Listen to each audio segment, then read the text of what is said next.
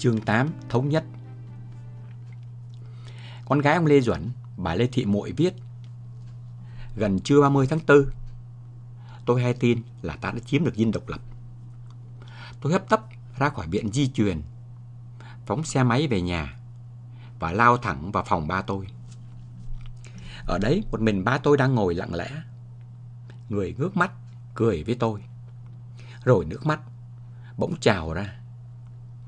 Đột nhiên tôi thấy thời gian như ngưng lại, và ánh sáng trong căn phòng cũng không còn là thứ ánh sáng thông thường của đất trời nữa. Nếu như ngày 19 tháng 1 năm 1974, quần đảo Hoàng Sa không bị Trung Quốc chiếm, thì Việt Nam dưới thời Lê Duẩn đã bao gồm những gì mà Hoàng đế Gia Long mở mang và thâu tóm được. Thống nhất Giang Sơn đã là khó, nhưng còn khó hơn khi thống nhất lòng người. Nếu thời gian ngưng lại ở thời điểm 30 tháng 4 năm 1975, lịch sử chắc chắn sẽ có một cách nhìn khác về vai trò của Lê Duẩn. Nước Việt Nam là một. Việc ông Lê Duẩn phải chờ ở Đà Nẵng cho đến ngày 9 tháng 5 năm 75 mới vào được Sài Gòn để chờ Trung ương Cục chuẩn bị. Theo ông Trần Quỳnh, khi ấy là trợ lý Lê Duẩn, đã làm cho anh ba thoáng có sự lo lắng. Cho dù chiến thắng bắt đầu bằng những mệnh lệnh phát đi từ Tổng hành dinh, nhưng đoàn quân tiến về Sài Gòn trong ngày 30 tháng 4 75 còn mang theo cả mặt trận dân tộc giải phóng miền Nam và chính phủ lâm thời Cộng hòa Việt Nam, chấm dứt sự tồn tại của một thực tế chính trị được công nhận bởi 23 quốc gia. Sao cho trong ấm ngoài êm, cũng có nhiều điều lo nghĩ. Theo tướng Giáp, chủ trương thành lập Mặt trận Dân tộc Giải phóng miền Nam ngày 20 tháng 12 năm 1960 và Chính phủ lâm thời Cộng hòa miền Nam ngày 8 tháng 6 năm 1969 là của anh ba và Bộ Chính trị. Tuy nhiên, lá cờ sao vàng nửa đỏ nửa xanh của tổ chức này đã từng làm cho không ít người tin vào những tuyên bố trung lập của chính phủ lâm thời. Không ít thanh niên trí thức miền Nam đã hướng về mặt trận, nhất là khi họ bắt đầu bất bình với cung cách quan lại của chế độ Ngô Đình Diệm, khó chịu với sự có mặt của người Mỹ trên đường phố, trong các quán bar và sự can thiệp ngày càng sâu của Mỹ vào chính trị. Ảnh hưởng của mặt trận có vẻ như tăng hơn khi lôi kéo được trí thức có uy tín bỏ Sài Gòn ra chiến khu. Trong đó có cả những trí thức đã từng chống cộng như ông Lâm Văn Tết. Đặc biệt khi liên minh các lực lượng dân tộc, dân chủ và hòa bình do luật sư Trịnh Đình Thảo làm chủ tịch quyết định ra thì nhiều người dân miền Nam bắt đầu nghĩ về mặt trận như là một ngọn cờ chống ngoại xâm, thay vì quan tâm tới bản chất Việt Cộng của tổ chức mà ai cũng biết là được lập ra từ Hà Nội.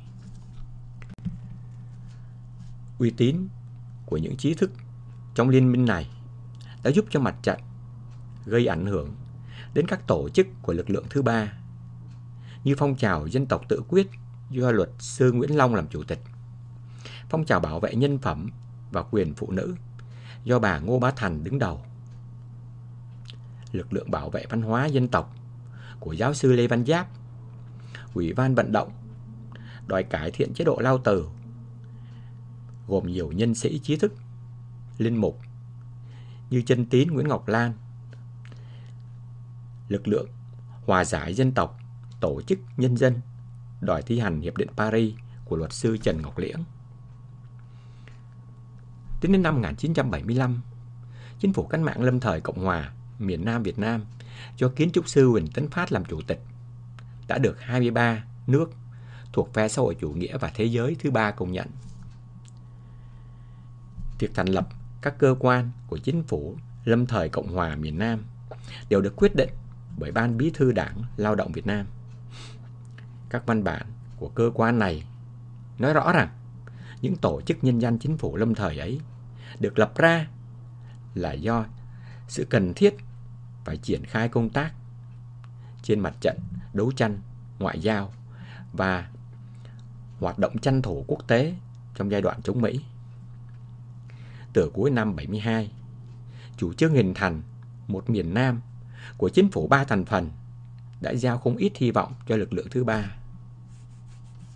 Bản thân tướng Dương Văn Minh trong tuần lễ vận động để thay thế ông Trần Văn Hương cũng đã tính đến khả năng thành lập một hội đồng quốc gia hòa giải và hòa hợp dân tộc. Nhưng trong ngày 1 tháng 5 năm 75, thái độ của Hà Nội đã được thể hiện dứt khoát trong điện 601 do Tố Hữu thay mặt ban bí thư gửi cho Phạm Hùng, bí thư Trung ương Cục. Xin báo để các anh biết, theo ý kiến văn 3 về chính phủ không còn thành phần, không còn vấn đề 3 thành phần. Cấu tạo chính phủ không thể có bọn tay sai Mỹ, không để cho Mỹ có chỗ dựa, và phải làm cho quần chúng thấy rõ sức mạnh, thế mạnh của cách mạng.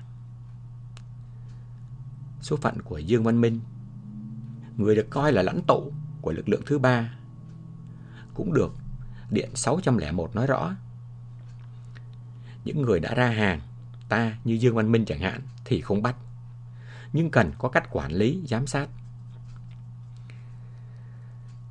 Trong chiến tranh, lán của mặt trận và chính phủ lâm thời luôn luôn bên cạnh bản doanh của Trung ương Cục. Đó là những căn nhà mái lá dựng trên thượng nguồn sông Vàm Cỏ Đông ở vùng sát sa mát Thiện Ngôn. Theo Thứ trưởng Lữ Phương thì Bộ Văn hóa Thông tin của ông chỉ gồm có vài ba cán bộ đang làm việc trong tiểu ban văn nghệ của Ban Tuyên huấn miền. Bộ trưởng Lưu Hữu Phước trước đó là người phụ trách tiểu ban này. Các quan chức của chính phủ lâm thời, kể cả Chủ tịch Huỳnh Tấn Phát, cũng chủ yếu giết thời gian bằng cách đánh cờ hoặc chơi bài tiến lên. Mọi phát ngôn của mặt trận, dù lớn hay nhỏ, đều do Trung ương Cục chuyển sang để các quan chức mặt trận đọc trước máy ghi âm của Đài Phát thanh Giải phóng. Hầu hết những thành viên mặt trận đều là đảng viên, kể cả những người như bà Bộ trưởng Dương Quỳnh Hoa, ông Bộ trưởng Trần Bổ Kiếm. Có người vào đảng từ trước rồi được phân vai, có người vào rừng rồi được kết nạp. Nhưng khi đã vào rồi, nhận ra đại cục mà mình đang tham gia, hầu hết các thành viên đều để cho cách mạng sử dụng tên tuổi của mình, đồng thời trực tiếp diễn xuất với tinh thần của người trong cuộc. Trong thời điểm lôi kéo người dân trước lựa chọn sinh tử giữa cách mạng và quốc gia, những trí thức mặt trận này ít nhiều đã tạo niềm tin và hòa bình và hòa hợp dân tộc cho những người ở bên kia chiến tuyến. Khi chiến tranh hoàn toàn kết thúc, những trí thức có lương tâm cũng cắn rứt trước số phận của những người đã đi theo những lời tuyên bố đứng tên mình. Nhưng khi vừa về đến Sài Gòn, vai trò của họ cũng đã bắt đầu chấm dứt. Không mấy ai trong số họ có cơ hội để thực hiện với dân chúng những lời đã hứa. Bản thân của mỗi thành viên mặt trận khi trở lại thành phố cũng đụng chạm không ít vấn đề cá nhân. Phần lớn biệt thự, điền trang, nhà máy của ngay cả các nhân vật lớn như Lâm Văn Tét, Trịnh Đình Thảo cũng đã bị chính quyền 30 tháng 4 tiếp quản. Quan trọng hơn là khi cầm lấy ngọn cờ mặt trận, động cơ của nhiều người là chống Mỹ thay vì ý thức hệ.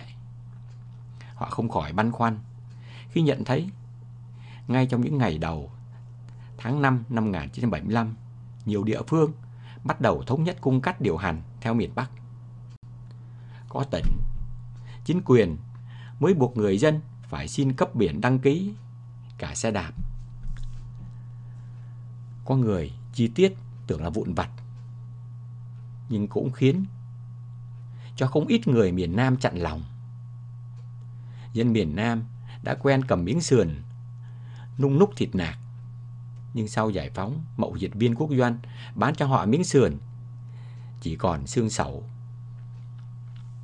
Không ai tiến hành một cuộc chiến tranh tiêu tốn hàng triệu sinh linh để kết quả cuối cùng Việt Nam vẫn tồn tại hai quốc gia.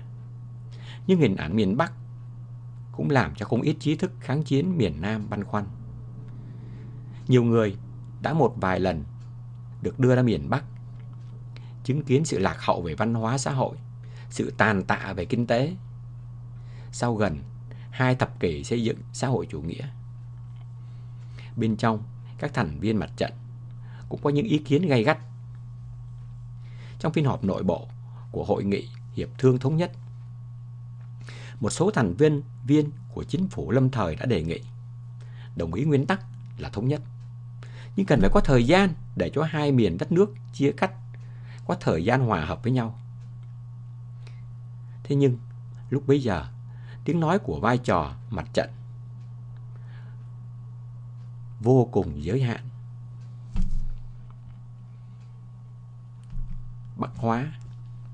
Không chỉ các thành viên mặt trận và chính phủ lâm thời, trong những ngày ấy, nhiều cán bộ Trung ương cục trở về thành phố cũng có cảm giác bơ vơ vì chưa được phân công.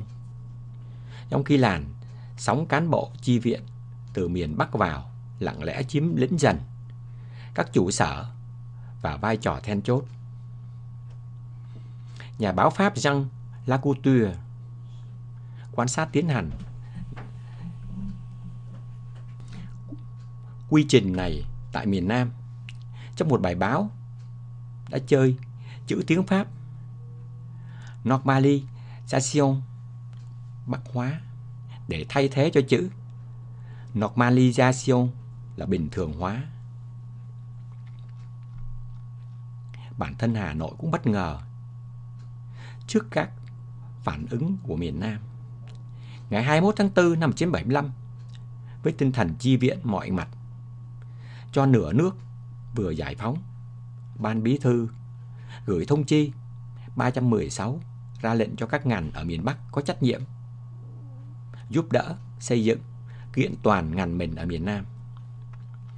Điện 316 nhấn mạnh với tình hình khẩn trương nên việc điều động cán bộ cũng phải làm khẩn trương. Tuy nhiên chỉ sau hơn một tháng, ngày 24 tháng 5 năm 1975, chính Ban Bí thư đã phải điều chỉnh bằng điện 733. Nay căn cứ vào điện của các đồng chí cấp ủy miền Nam, căn cứ vào tình hình mới, chúng tôi định như sau. Kể từ nay, việc điều động cán bộ vào miền Nam công tác nhất thiết phải căn cứ vào yêu cầu của các cấp ủy miền Nam. Đối với những cán bộ, các ban ngành trung ương thấy cần thiết điều vào công tác ngắn ngày hay dài hạn tại miền Nam cũng phải hỏi ý kiến Trung ương cục hoặc khu ủy 5 hoặc 2 tỉnh Trị Thiên. Nếu trong đó đồng ý thì mới được đưa vào. Ngay từ sau 30 tháng 4 75, theo ông Trần Quốc Hương, không rõ từ đâu chính sách xếp hàng, chính sách sắp xếp sử dụng cán bộ ở Sài Gòn và các tỉnh phía Nam được đúc kết bằng công thức nhất trụ, nhì khu, tam tù, tứ kết. Có nghĩa là những cán bộ bám trụ tại chỗ thì được coi trọng, tin cậy, bố trí vào những chức vụ quan trọng, được ưu tiên vào hàng thứ nhất. Ưu tiên thứ hai là cán bộ đã chiến đấu ở khu, còn gọi là E, mật danh chỉ Trung ương cục, khu bộ, xứ bộ. Ưu tiên thứ ba được dành cho những cán bộ đã từng được đi tù, được tha theo Hiệp định Paris hoặc mới được cứu ra. Ưu tiên cuối cùng mới dành cho những cán bộ miền Nam tập kết ra Bắc từ năm 1954 trở lại.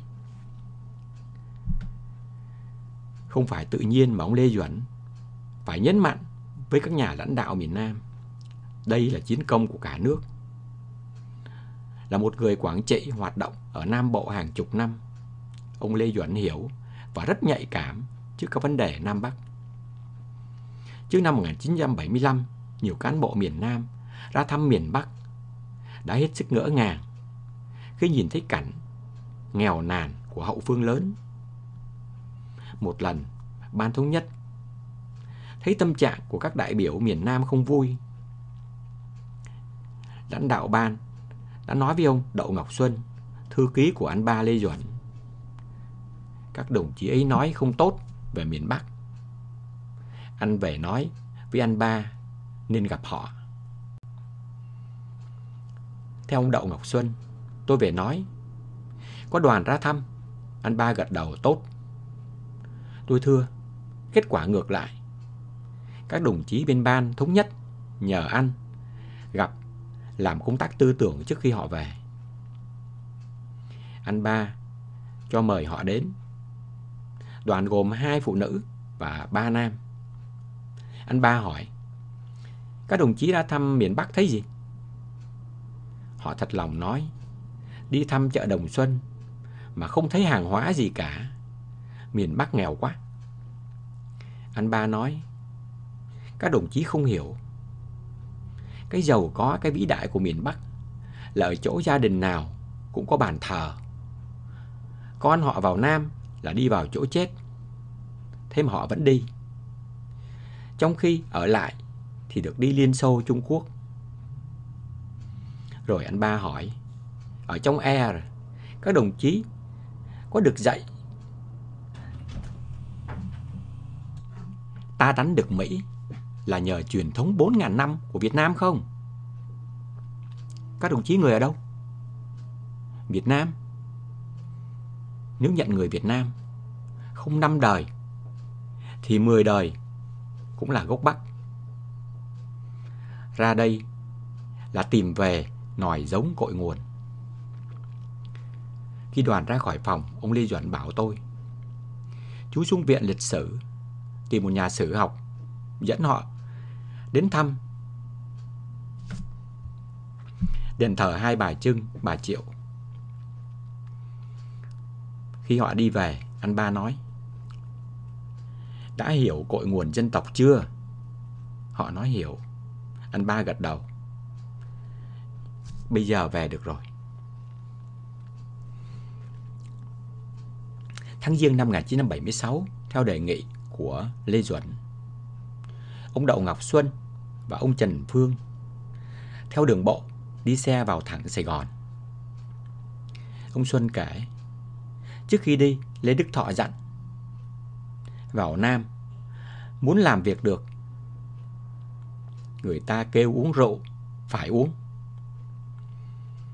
Tới Sài Gòn đã là cuối tháng Chạp. Ông Lê Duẩn bảo, năm nay ta ăn Tết ở đây, chú nào muốn về thì về trước. Ông Đậu Ngọc Xuân đã ở lại. Sáng mùng 1 Tết Bính Thìn, bà Nguyễn Thị Thập bên hội phụ nữ mời tiệc. Ông Lê Duẩn tới. Mâm cỗ đã bày la liệt, nhưng ông không ngồi vào bàn. Khi các nữ lãnh đạo hội mời, ông nói, ăn Tết làm gì? Con cái miền Bắc chết ở Trường Sơn chưa ai nói đến, mà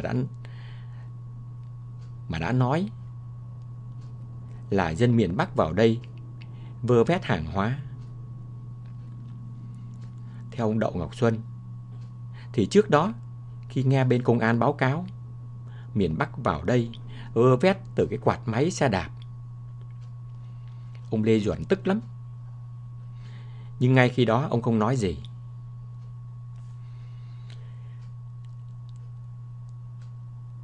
Bà Bảy Huệ, phu nhân của ông Nguyễn Văn Linh, đỡ lời. Thưa anh ba, đấy chỉ là một số ít. Chúng em không bao giờ nói thế. Ông Lê Duẩn tiếp, các chị không nói, nhưng nghe ai nói phải vả vào mặt họ. Chứ những việc ở trong này tôi đã phải giấu đồng bào miền Bắc. Ví dụ như chuyện các chị để cho bộ đội chết đói ở Trường Sơn.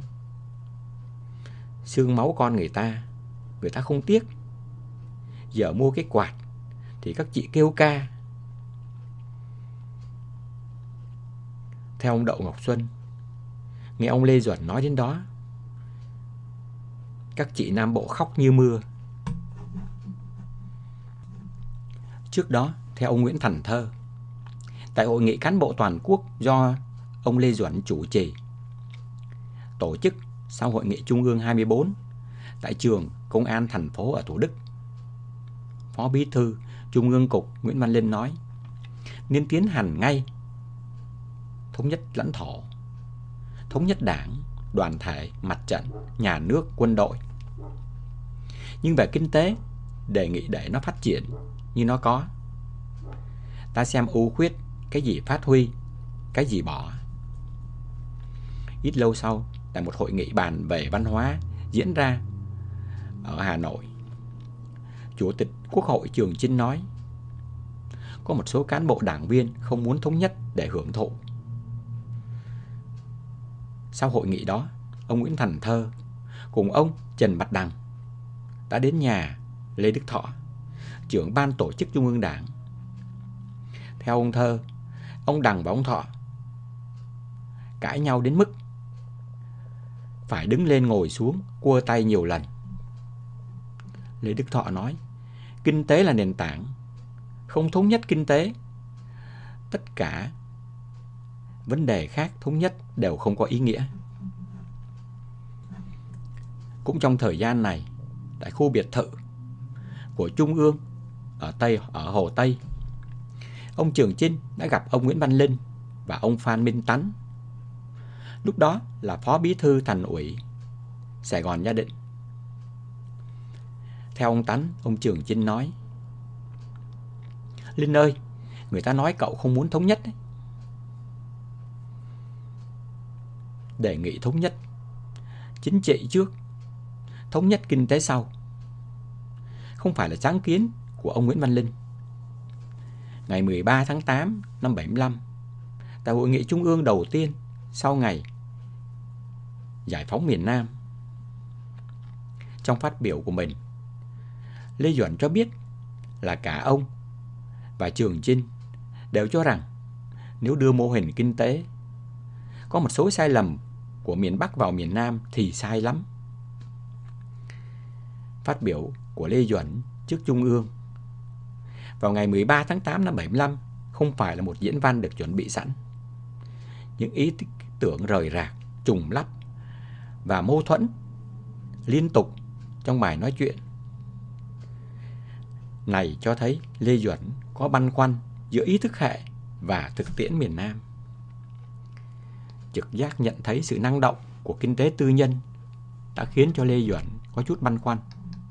Thế nhưng theo ông Trần Việt Phương, Lê Duẩn chỉ băn khoăn đúng một tuần. Bản thân ông cũng không đủ sức thuyết phục chính mình, nên khi bị những thế lực bảo thủ cản trở thì ông nhượng bộ. Nhượng bộ không phải họ đúng hơn ông, mà là do mô hình của ông chưa hoàn thiện để có thể thay thế cái đang tiến hành ở miền Bắc. Không đợi đến khi Lê Đức Thọ nói, lẽ ra ông Nguyễn Văn Linh phải nhớ. Ngay trong ngày 13 tháng 8 năm 75, Lê Duẩn đã khẳng định thống nhất phải đi liền với chủ nghĩa xã hội, bao gồm cả nội dung chính trị và nội dung kinh tế. Những cuộc đối thoại trên đây với Lê Đức Thọ, Trường Chinh với các thuộc cấp từ miền Nam diễn ra trong khoảng thời gian từ sau hội nghị Trung ương 24 tháng 8 năm 75 cho đến trước hội nghị Hiệp thương Thống nhất. Hội nghị Hiệp thương Thống nhất họp từ 15 đến 21 tháng 11 năm 75 tại Dinh Độc Lập. Trưởng đoàn miền Bắc là Ủy viên Bộ Chính trị Trường Chinh. Trưởng đoàn miền Nam cũng là một Ủy viên Bộ Chính trị, Bí thư Trung ương Cục Phạm Hùng. Để giải quyết sự khác biệt về kinh tế hai miền, Trường Chinh đã dùng phép biện chứng Mác Lê phân tích ý thức có tính độc lập tương đối và thực tiễn, cho nên không nhất thiết phải chờ thực tiễn phù hợp mới thống nhất, mà có thể dùng ý thức để quyết định, rồi thực tiễn bắt đầu điều chỉnh. Đúng 12 giờ 10 phút ngày 21 tháng 11 năm 75, Hội nghị hiệp thương thống nhất giữa hai miền Nam Bắc kết thúc. Trong tiếng quân nhạc oai hùng, Chủ tịch Mặt trận Dân tộc Giải phóng miền Nam Nguyễn Hữu Thọ đã lặp lại lời của Hồ Chí Minh: nước Việt Nam là một. Hiệp thương giữa những người đồng chí với nhau chỉ là hình thức. Kể từ ngày 30 tháng 4 75, đất nước, quyền lực đã ở trong tay Đảng Cộng sản Việt Nam. Thống nhất chỉ đồng nghĩa với việc Bắc hóa mô hình kinh tế, cuộc lánh nạn của những người di cư. Vì thế chỉ có giá trị 20 năm. Những gì mà họ lo sợ và bỏ chạy hồi năm 1954, sau ngày 30 tháng 4 năm 1975, lại ở ngay trước mắt. Chủ nghĩa xã hội. Nhiều người vẫn trích dẫn nghị quyết Hội nghị Trung ương 24. Trong một thời gian nhất định, ở miền Nam có nhiều thành phần kinh tế để phê phán các chiến dịch cải tạo tư sản. Trên thực tế, ngay sau khi các ủy viên Trung ương từ Hội nghị Trung ương 24 trở về, chiến dịch X2 được triển khai gần như ngay lập tức. Khi đưa cả hai miền tiến lên chủ nghĩa xã hội, thay vì phải phân tích thực tiễn, các nhà hoạch định chính sách đã tuân theo những nguyên lý của Mác Lênin, đã thiết lập quan hệ sản xuất xã hội chủ nghĩa, thì việc loại bỏ giai cấp tư sản là không tránh khỏi. Ngày 1 tháng 9 năm 75, tại Dinh Độc Lập, khi Thường vụ Trung ương Cục làm việc với Thành ủy Sài Gòn Gia Định để thông qua kế hoạch chiến dịch X2, các thành viên chủ chốt như Nguyễn Văn Trân, Võ Văn Kiệt, Nguyễn Văn Linh đều thống nhất coi giai cấp tư sản là đối tượng của cách mạng. Chủ trì buổi làm việc, Phó Bí thư Trung ương Cục Nguyễn Văn Linh thậm chí còn đòi thanh toán hết giai cấp tư sản và tỏ ra chưa thỏa mãn với con số 60 tên tư sản bị đánh đợt đầu trong chiến dịch X2. Ông Linh nghiên cứu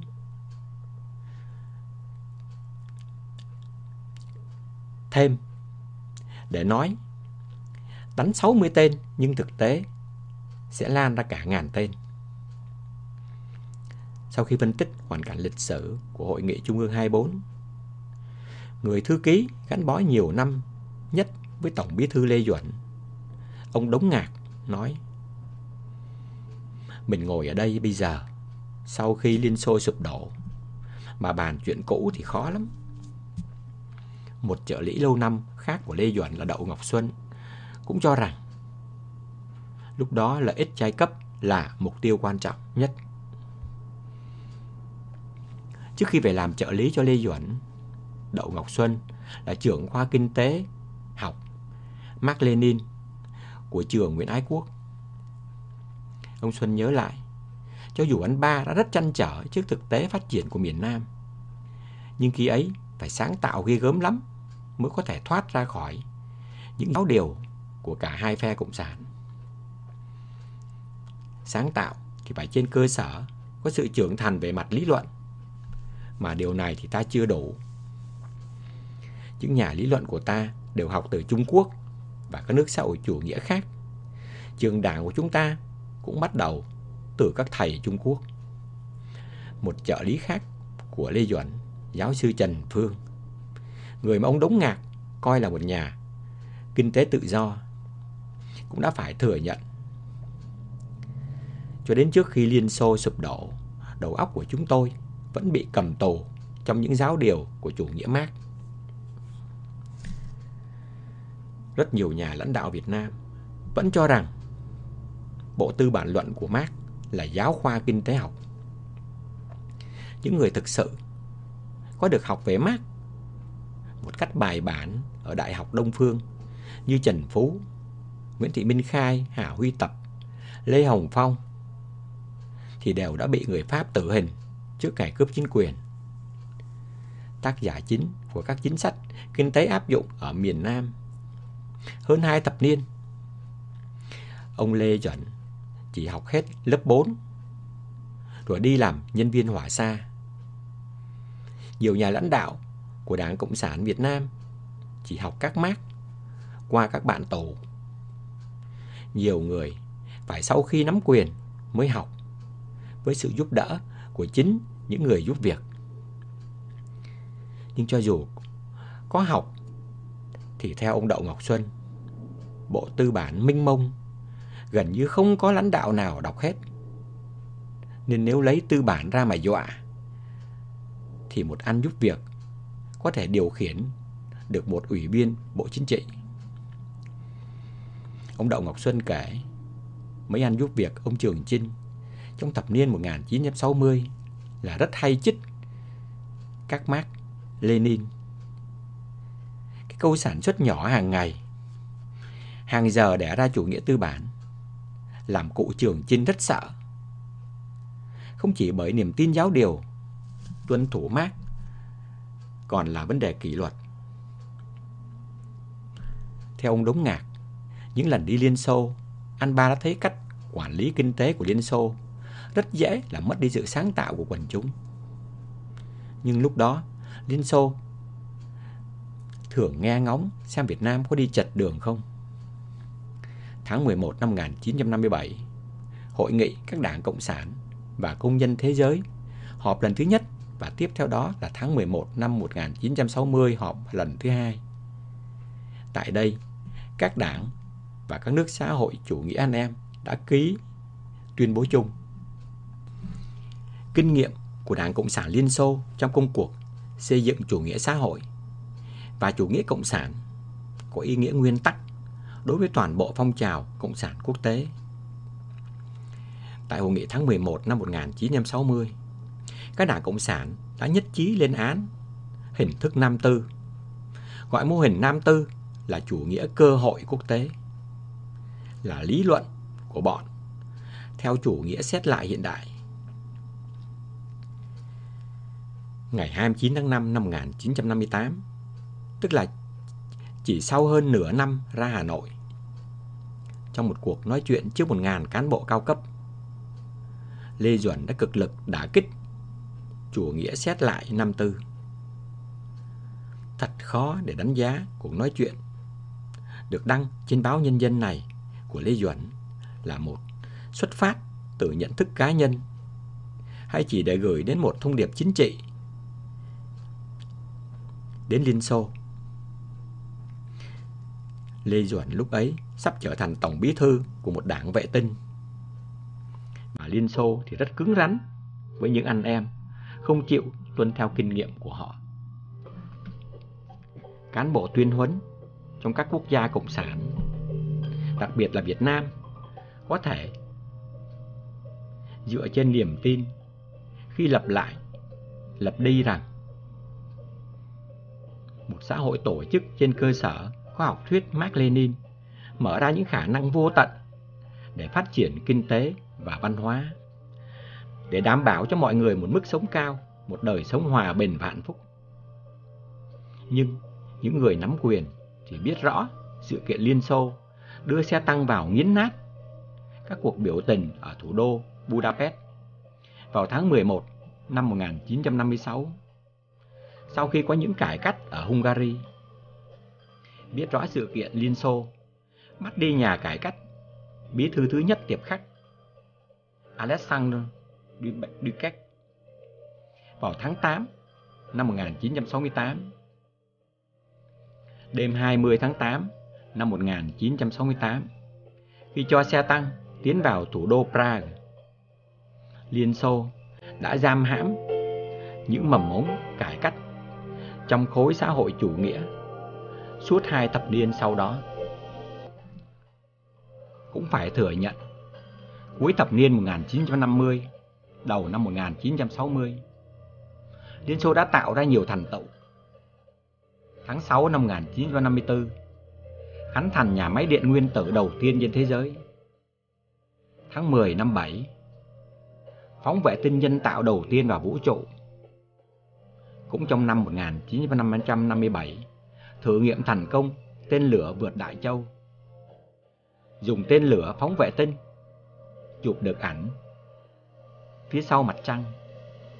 Những thành tựu này được mô tả là đã làm cho các nước trong phe xã hội chủ nghĩa nức lòng, các nước phương Tây hốt hoảng. Tháng 11 năm 1960, Liên Xô đưa người bay vào vũ trụ. Theo sự tuyên truyền về hệ thống xã hội chủ nghĩa mạnh mẽ đến mức có lúc ở Việt Nam, ông Trần Phương, trợ lý thủ tướng Phạm Văn Đồng đã phải làm thơ than: trăng Trung Hoa tròn hơn trăng nước Mỹ, đồng hồ Liên Xô tốt hơn đồng hồ Thụy Sĩ. Con đường của Bác. Ông Đống Ngạc cho rằng sẽ là không công bằng nếu nghĩ tác giả các chính sách cải tạo nóng vội đi lên chủ nghĩa xã hội là của Lê Duẩn. Theo ông Đống Ngạc, chính Bác Hồ là người ký luật hợp tác xã và chính sách cải tạo tư sản mà sau năm 1975 ta áp dụng. Khi cướp được chính quyền, trong bản tuyên ngôn độc lập đọc tại Ba Đình vào ngày 2 tháng 9 năm 45, thay vì trích dẫn Mác hay Lenin, Hồ Chí Minh đã mở đầu bằng những lời bất hủ mà ông nói rõ là lấy trong bản tuyên ngôn độc lập 1776 của nước Mỹ. Tất cả mọi người đều sinh ra có quyền bình đẳng, tạo hóa cho họ những quyền không ai có thể xâm phạm. Trong những quyền ấy có quyền được sống, quyền tự do và quyền mưu cầu hạnh phúc. Phần trích dẫn thứ hai của Hồ Chí Minh trong bản tuyên ngôn cũng từ cuộc cách mạng giai cấp tư sản, cách mạng Pháp năm 1791. Cho dù từng sống ở Liên Xô trong thập niên 1930, thời kỳ huy hoàng nhất của chế độ Cộng sản, Hiến pháp năm 1946, bản hiến pháp được coi là của Hồ Chí Minh, đã không hề bóng dáng của nhà nước Xô Viết.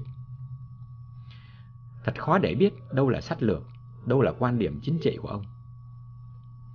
Sau những nỗ lực tìm kiếm sự công nhận của phương Tây bất thành, năm 1948, cho dù vẫn bị Stalin khước từ, Hồ Chí Minh chính thức xác nhận mình là một người cộng sản. Nhưng chiến thắng của Mao Trạch Đông ở Trung Quốc vào tháng 10 năm 1949 mới là sự kiện ảnh hưởng mang tính bước ngoặt đối với những lựa chọn sau đó của Hồ Chí Minh. Cho dù bị các đảng viên của mình gọi là một người quốc tế giả danh, chính Mao Trạch Đông đã đích thân bào chữa cho Hồ Chí Minh. Trong một bức điện gửi Lưu Thiếu Kỳ vào ngày 27 tháng 1 năm 1950, Mao Trạch Đông cho rằng còn quá sớm để xem việc Hồ Chí Minh ngụy trang đảng của ông ấy và tuyên bố trung lập đối với Việt Nam Dân Chủ Cộng Hòa là sai phạm mang tính nguyên tắc. Bởi cuộc đấu tranh của người Việt Nam không hề chịu hậu quả trước hai quyết định đó. Năm 1949, cũng chính Mao Trạch Đông giải thích với Stalin: Hồ Chí Minh là một người theo chủ nghĩa quốc tế. Việc ông ta giải tán đảng là một quyết định tình thế để cứu cuộc đấu tranh chống Pháp. Chính Mao đã thuyết phục Stalin công nhận và thiết lập quan hệ về đảng với nhà nước với Hồ Chí Minh, người trước đó đã bị ông ta ghẻ lạnh. Quan hệ với Mao Trạch Đông và Stalin càng nồng ấm thì chuyên chính vô sản lại càng nhanh chóng được áp dụng ở Việt Nam. Ông Hoàng Tùng, Chánh Văn phòng Trung ương kể, năm 1950, khi đến Điện Kremlin, Hồ Chí Minh vẫn bị Stalin quy kết: không cải cách ruộng đất, không dựa vào nông dân, lại đoàn kết với địa chủ. Dân tộc chủ nghĩa thế này thì còn gì là Đảng Cộng sản nữa. Stalin đã chỉ 2 cái ghế như là biểu tượng, một của quốc tế cộng sản, một là của dân tộc chủ nghĩa. Thế rồi hỏi Hồ Chí Minh, đồng chí chọn ghế nào? Theo ông Hoàng Tùng thì khi ấy Hồ Chí Minh đã đứng. Cho dù Stalin và Mao tiếp tục thúc ép, tại Đại hội 2 năm 1951, thay vì chủ trương cải cách ruộng đất, Tổng Bí thư Trường Chinh đã đưa ra thuyết 3 giai đoạn. Theo đó trước hết phải giảm tô, giảm tức, rồi mới đi đến cải cách ruộng đất. Theo ông Hoàng Tùng, thuyết 3 giai đoạn của Trường Chinh đưa ra ở Đại hội 2 là có ý kiến của Bác. Thế nhưng Trường Chinh phân tích rất hay. Năm 1946, họp xứ ủy, tôi đã được nghe ông nói rằng những cải cách nhỏ đều có ý nghĩa cách mạng. Nhiều cải cách nhỏ cộng lại thành một cuộc cách mạng lớn. Nhưng sau đại hội, theo ông Hoàng Tùng, Mao và Stalin đã gọi Bác sang và bắt phải làm. Mao Trạch Đông nói thẳng, nếu các đồng chí không cải cách ruộng đất, chúng tôi không viện trợ. Để có viện trợ từ Liên Xô và Trung Quốc, Hồ Chí Minh đã phải chấp nhận cuộc đấu tranh giai cấp ở một nước Đông phương, điều mà ông từng cho là không thích hợp. Thật ra, thuyết 3 giai đoạn của Trường Chinh cũng đã thể hiện bước đi của một nhà nước công nông. Sau khi chính phủ đoàn kết dân tộc tan vỡ, nhất là thời kỳ chính phủ phải rời Hà Nội lên chiến khu Việt Bắc, các chính sách mang màu sắc giai cấp đã bắt đầu được hình thành. Từ sau năm 1951, một số cán bộ, trong đó có Ủy viên Trung ương Hồ Viết Thắng, được Đảng Lao động Việt Nam đưa sang Trung Quốc học tập cách cải cách ruộng đất rồi đưa về phát động giảm tô, giảm tức. Năm 1952, việc đấu tố địa chủ được bắt đầu với 6 xã thí điểm ở huyện Đại Từ, Thái Nguyên, rồi sau đó chính thức thực hiện vào giữa năm 1953. Tại Hội nghị Trung ương 5, họp từ ngày 14 đến 23 tháng 11 năm 1953, Hồ Chí Minh quán triệt vấn đề mấu chốt là cải cách ruộng đất. Mở đầu bài phát biểu trước hội nghị này, Hồ Chí Minh cho rằng phe ta ngày càng mạnh, phe địch ngày càng yếu. Liên Xô, thành trì cách mạng thế giới, đang tiến mạnh từ chủ nghĩa xã hội sang chủ nghĩa cộng sản. Với sự giúp đỡ tận tâm của Liên Xô, các nước dân chủ nhân dân ở Đông Âu đang ra sức xây dựng chủ nghĩa xã hội. Trung Quốc đã thắng lợi to trong cuộc chống Mỹ, giúp Triều Tiên trong việc xây dựng năm đầu của kế hoạch 5 năm và đang thắng lợi trong công cuộc củng cố và phát triển dân chủ mới. Thế rồi Hồ Chí Minh nói tiếp, đó là tóm tắt tình hình của phe ta. Tình hình phe quốc tế do Mỹ cầm đầu thì thế nào? Mỹ và 16 nước phe Mỹ, trong đó gồm có Anh và Pháp, đã thất bại nhục nhã ở Triều Tiên. Từ cuối thế kỷ 19 đến ngày hôm nay, Mỹ đã nhiều lần nhờ chiến tranh mà làm giàu và chiếm được địa vị anh chị. Lần này là lần đầu tiên, nhưng chưa phải là lần cuối cùng. Mỹ thất bại to, đã hao người. Hơn 397.500 binh sĩ Mỹ đã chết và bị thương. Tốn hơn 20.000 triệu đô la. Lại mất mặt với các nước. Thế của Mỹ ngày càng yếu ở Hội Liên Hiệp Quốc. Phe Mỹ ngày càng thêm lúng túng, lủng củng, chia rẽ. Kinh tế Mỹ ngày càng khủng hoảng. Nói tóm lại là phe Mỹ là 3 phe 7 mảng. Thế ngày càng suy. Tuy nhắc nhở các ủy viên trung ương, chúng ta không được chủ quan khinh địch. Thế nhưng ngay sau đó, Hồ Chí Minh đã nói những hoạt động của địch không phải vì chúng mạnh, mà vì chúng yếu thế. Để phá tan âm mưu của địch, chúng ta phải ra sức đẩy mạnh kháng chiến. Để đẩy mạnh kháng chiến, chúng ta phải thực hiện cải cách ruộng đất. Chính Hồ Chí Minh cũng đã tự phê. Chúng ta đã nặng về đoàn kết địa chủ để kháng chiến mà không xem trọng đầy đủ vấn đề nông dân và vấn đề ruộng đất. Theo Hồ Chí Minh, nông dân ta chiếm 95% dân số mà chỉ được có 3/10 ruộng đất, quanh năm khó nhọc, mà suốt đời thì nghèo nàn. Giai cấp địa chủ không đầy 5% mà chiếm hết 7/10 ruộng đất, ngồi mát ăn mát vàng. Tình trạng ấy thật là không công bằng. Nước ta bị xâm lược, dân ta lạc hậu và bần cùng cũng vì đó.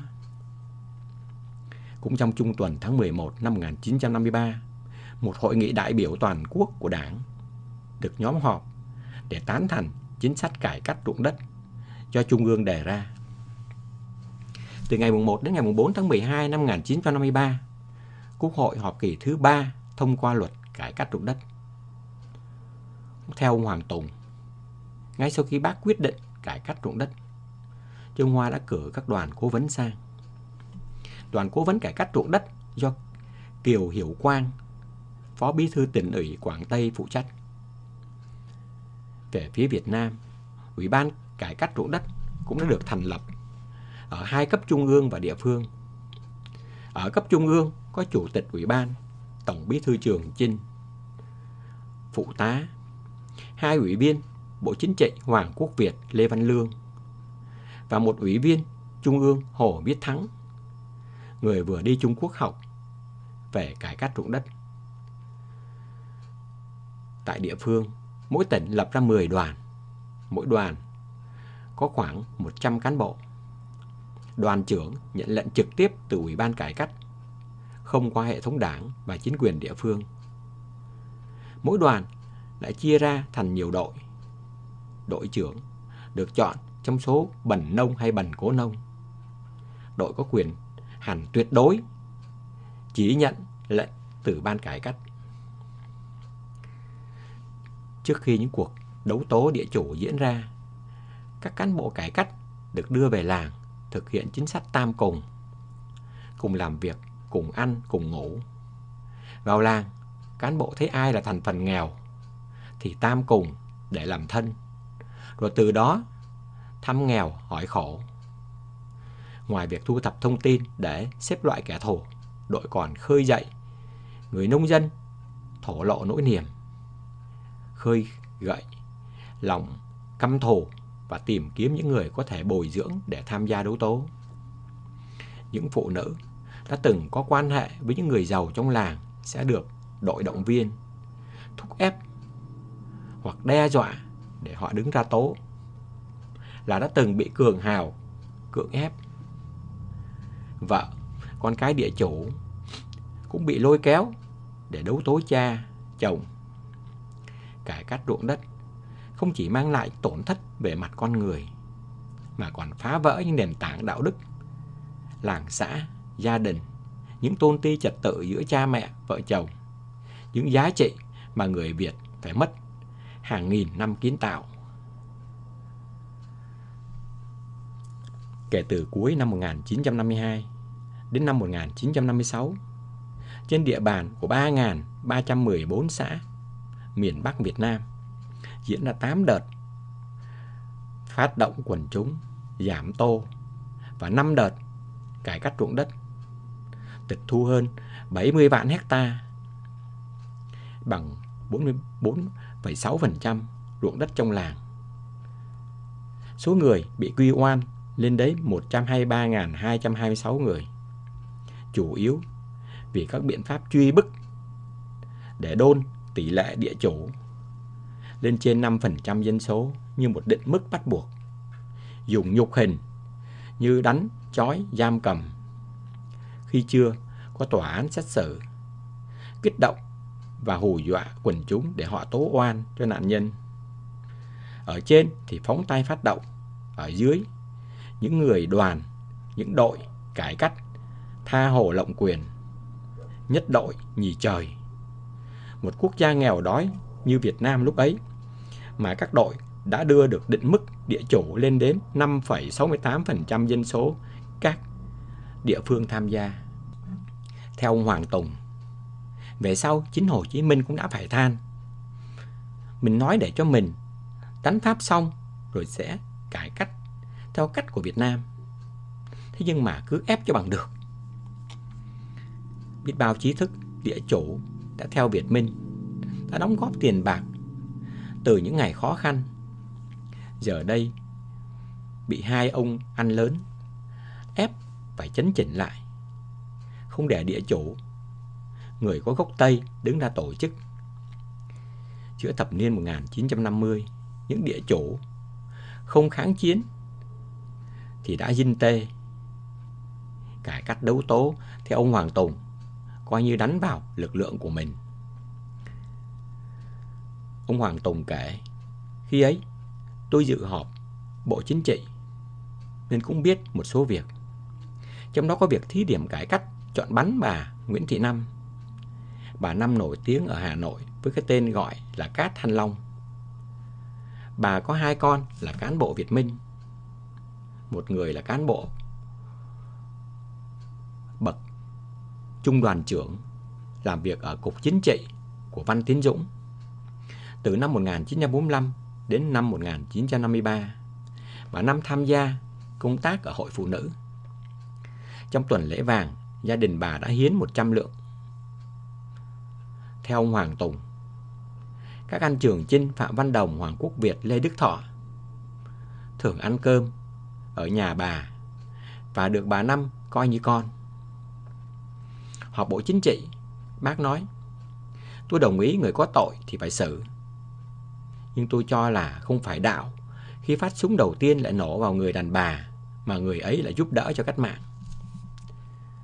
Sau, Cố vấn Trung Quốc La Quý Ba đề nghị mãi, bác nói thôi, tôi theo đa số, chứ tôi vẫn cho là không phải.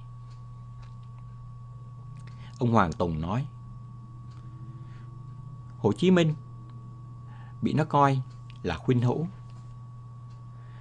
Khi ấy mà kháng cự thì nó cắt hết viện trợ.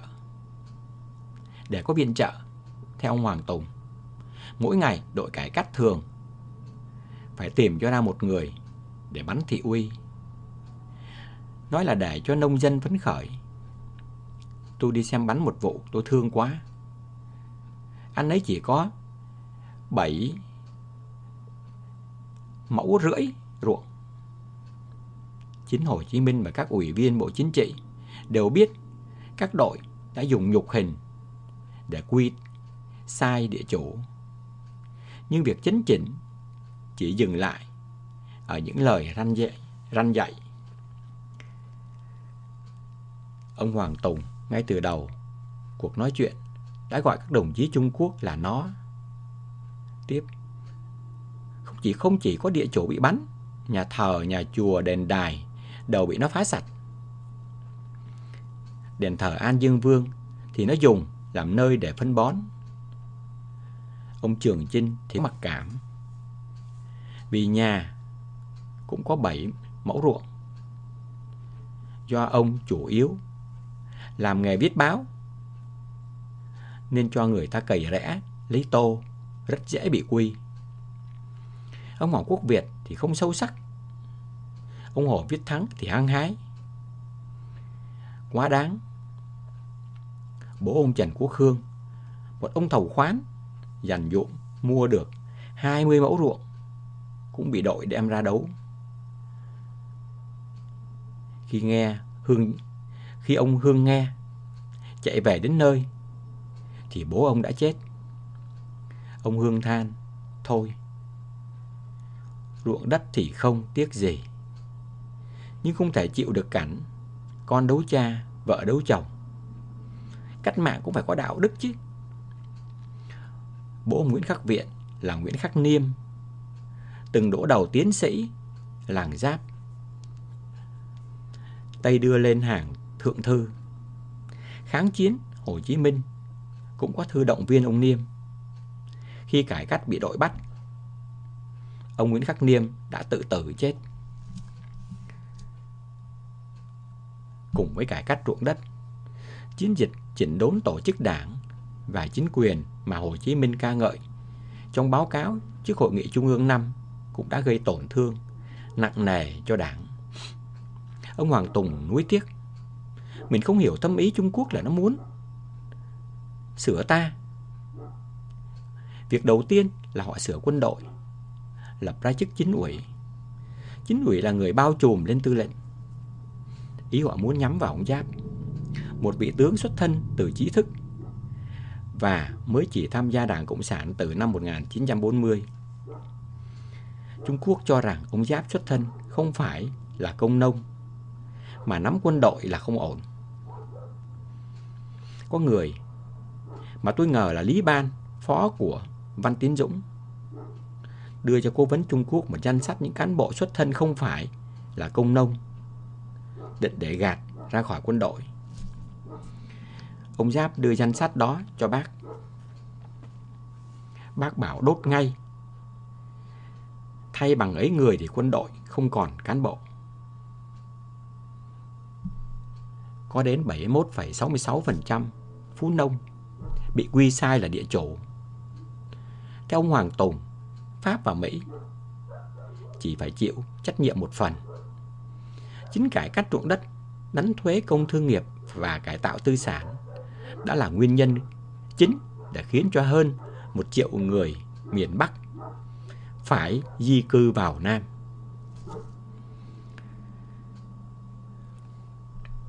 Mỗi người làm việc bằng 2. Nếu mô hình Stalin và Mao Trạch-đông được giới hạn ở những gì áp dụng trước năm 1956, thì miền Bắc vẫn còn có cơ hội khôi phục. Chính sách cải cách ruộng đất của Hồ Chí Minh cũng đã đưa số ruộng đất tước đoạt của giai cấp địa chủ chia cho 72,8% số hộ nông dân miền Bắc, chủ yếu là dân nghèo. Trước năm 1960, những người nông dân nhận đất này chưa phải vào hợp tác xã. Nhờ được tự do canh tác trên mảnh đất, mảnh ruộng của mình, họ đã khiến cho nền nông nghiệp miền Bắc có một giai đoạn phát triển khá đẹp. Tầng lớp tiểu thương, tiểu chủ cũng đạt mức tăng trưởng nhanh cả ở nông thôn và thành thị. Có lúc lực lượng thợ thủ công miền Bắc đã lên đến hơn nửa triệu người. Đến cuối năm 1957, miền Bắc vẫn còn 78.456 cơ sở buôn bán. Cải cách ruộng đất đã không chỉ được nhớ đến như là một sai lầm nếu những người nông dân được chia ruộng tiếp tục được làm chủ đất đai của họ.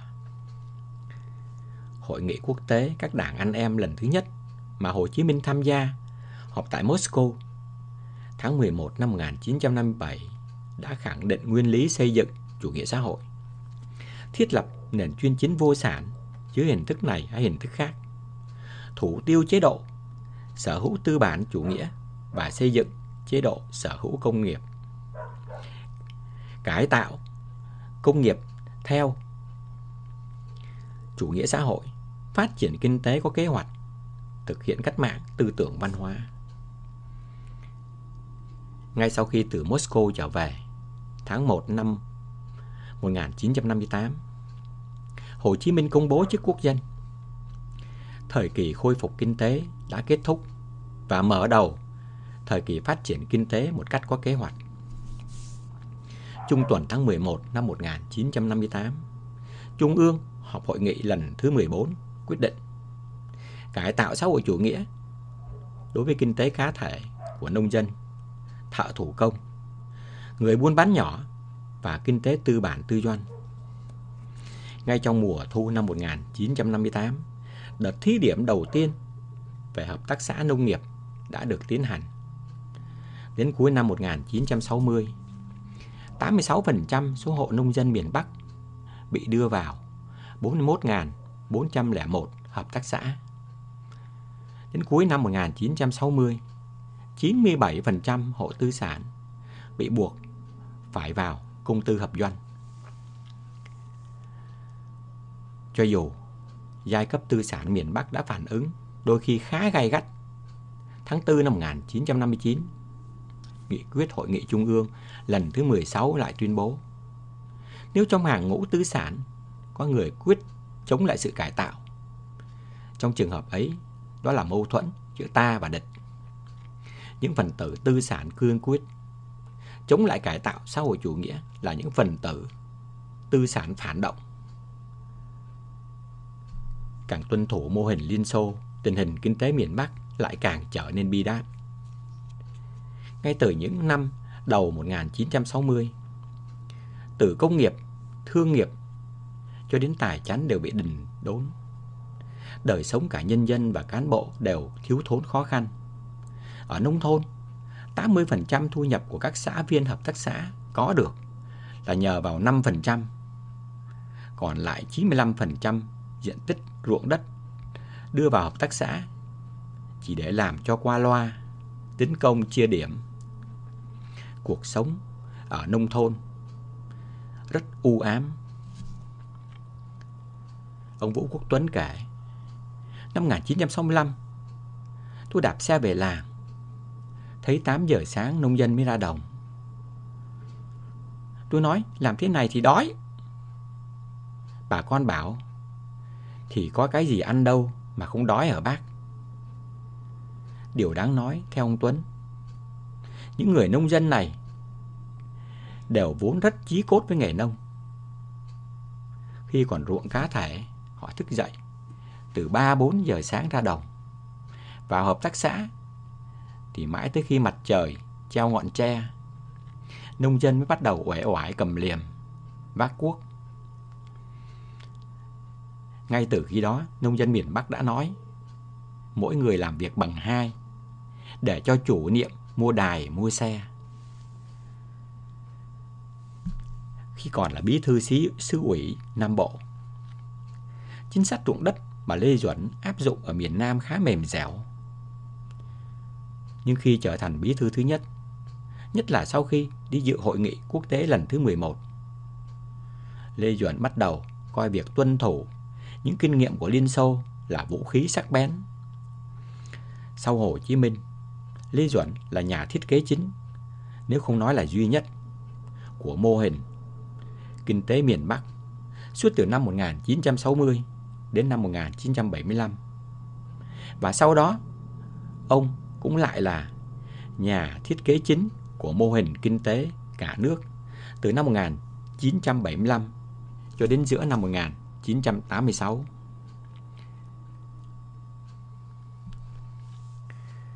Lê Duẩn và mối tình miền Nam. Ông Lê Duẩn được những người giúp việc mô tả như là một người có cái đầu, chỉ thích suy nghĩ. Chưa bao giờ ông thỏa mãn với những mô hình kinh tế áp dụng ở miền Bắc lúc bấy giờ. Ông thường xuyên đối thoại với những nhà lý luận hàng đầu, nhưng chưa có một ý tưởng nào tồn tại đủ lâu để có thể hình thành trong ông và trong nhóm chuyên gia một con đường rõ rệt. Ông Đống Ngạc kể, có một lần đi Hungary, thấy nông dân được canh tác tới 50 hecta ruộng, anh ba rất thích. Thế nhưng khi trao đổi với một số nhà kinh tế, họ nói, làm như thế lâu lắm anh ạ. Anh ba lại thôi, lâu đây là lâu lên chủ nghĩa xã hội. Theo ông Trần Phương thì nhiều lần Lê Duẩn bàn với ông nghiên cứu áp dụng mô hình Bắc Triều Tiên. Nhưng khi ông Trần Phương nói rằng miền Bắc Việt Nam chưa đủ điều kiện để làm như vậy thì anh ba lại im lặng. Đầu thập niên 70, khi nhìn thấy những bất hợp lý của nền kinh tế xã hội chủ nghĩa, theo ông Nguyễn Đức Bình, Ủy viên Bộ Chính trị khóa 7, ông Lê Duẩn đã tỏ ra thận trọng khi đưa ra khái niệm bước đi ban đầu. Ông Bình nói, khái niệm này đã làm nứt lòng giới lý luận đầu những năm 70. Tuy nhiên cũng theo ông Bình, rất tiếc, khái niệm đó đã bị chìm đi tại Đại hội 4 năm 1976 trong không khí say sưa vì thắng lợi. Bài phát biểu trước Hội nghị Trung ương 24 ngày 13 tháng 8 năm 1975 cho thấy mâu thuẫn khá rõ giữa một Lê Duẩn sâu sắc sảo, nhìn thấy trước vấn đề trong cuộc sống, và một Lê Duẩn chưa có đủ lý luận để giải thích kinh tế thị trường. Trình độ của một nhà lãnh đạo có thể được khắc phục nếu như quy trình hình thành chính sách của Đảng cho phép tranh luận thay vì chỉ trông cậy vào sự an minh lãnh tụ.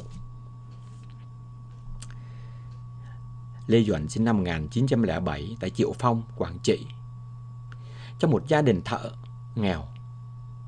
Bà Lê Thị Muội, con gái của ông, với người vợ đầu ở quê tên là Lê Thị Sương, kể: là con trai một, ba tôi rất được cưng chiều. Ông nội bắt chắn sông nước nên sống ở nông thôn mà không hề biết bơi. Tuy nghèo nhưng cậu Nhuận, tên ông hồi nhỏ, vẫn được gia đình cố lo cho ăn học. Nhưng ông học đến lớp 4 thì tự ý bỏ. Theo ông Lê Kiên Thành, con trai của ông, với bà Nguyễn Thị Thụy Nga, ba tôi kể, trong một lần làm bài thi, thầy giáo ra đề: hãy kể những gì mà nước Pháp đã mang lại cho An Nam. Ba tôi viết nước Pháp chỉ mang lại sự áp bức. Bài thi của ông bị đánh rớt. Từ đó ông bỏ học. Học hành dở dang. Nhưng lớp 4 ở quê thời đó vẫn được coi là hay chữ. Dân làng vẫn gọi ông là cậu Thông Nhuận. Ở nhà ít lâu, Lê Duẩn kiếm được một chân thư ký cho công ty hỏa xa Bắc Kỳ. Tham gia hoạt động từ thời Hội Thanh niên Cách mạng, Lê Duẩn trở thành một trong những đảng viên đầu tiên của Đảng Cộng sản Đông Dương. Năm 1931, ông bị bắt tại Hải Phòng khi đang là ủy viên Ban tuyên huấn xứ ủy Nam Kỳ. Bị xử án 20 năm cấm cố. Bị đưa qua các nhà tù Sơn La, Hỏa Lò, Côn Đảo. Năm 1936, nhờ thắng lợi của mặt trận bình dân Pháp, chính quyền Đông Dương trả tự do cho nhiều tù chính trị, trong đó có Lê Duẩn.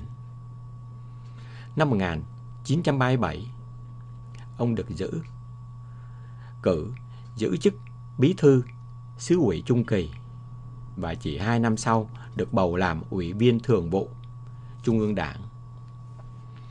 Cũng trong năm 1940, Lê Duẩn bị bắt, đẩy ra Côn Đảo. Sau cách mạng tháng 8, ông được đón về cùng với Tôn Đức Thắng, Phạm Hùng và Nguyễn Văn Linh.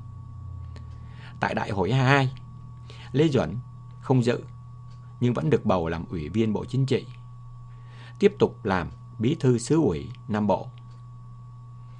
Đây là thời kỳ mà Lê Duẩn kiến tạo được uy tín rất cao trong xứ ủy.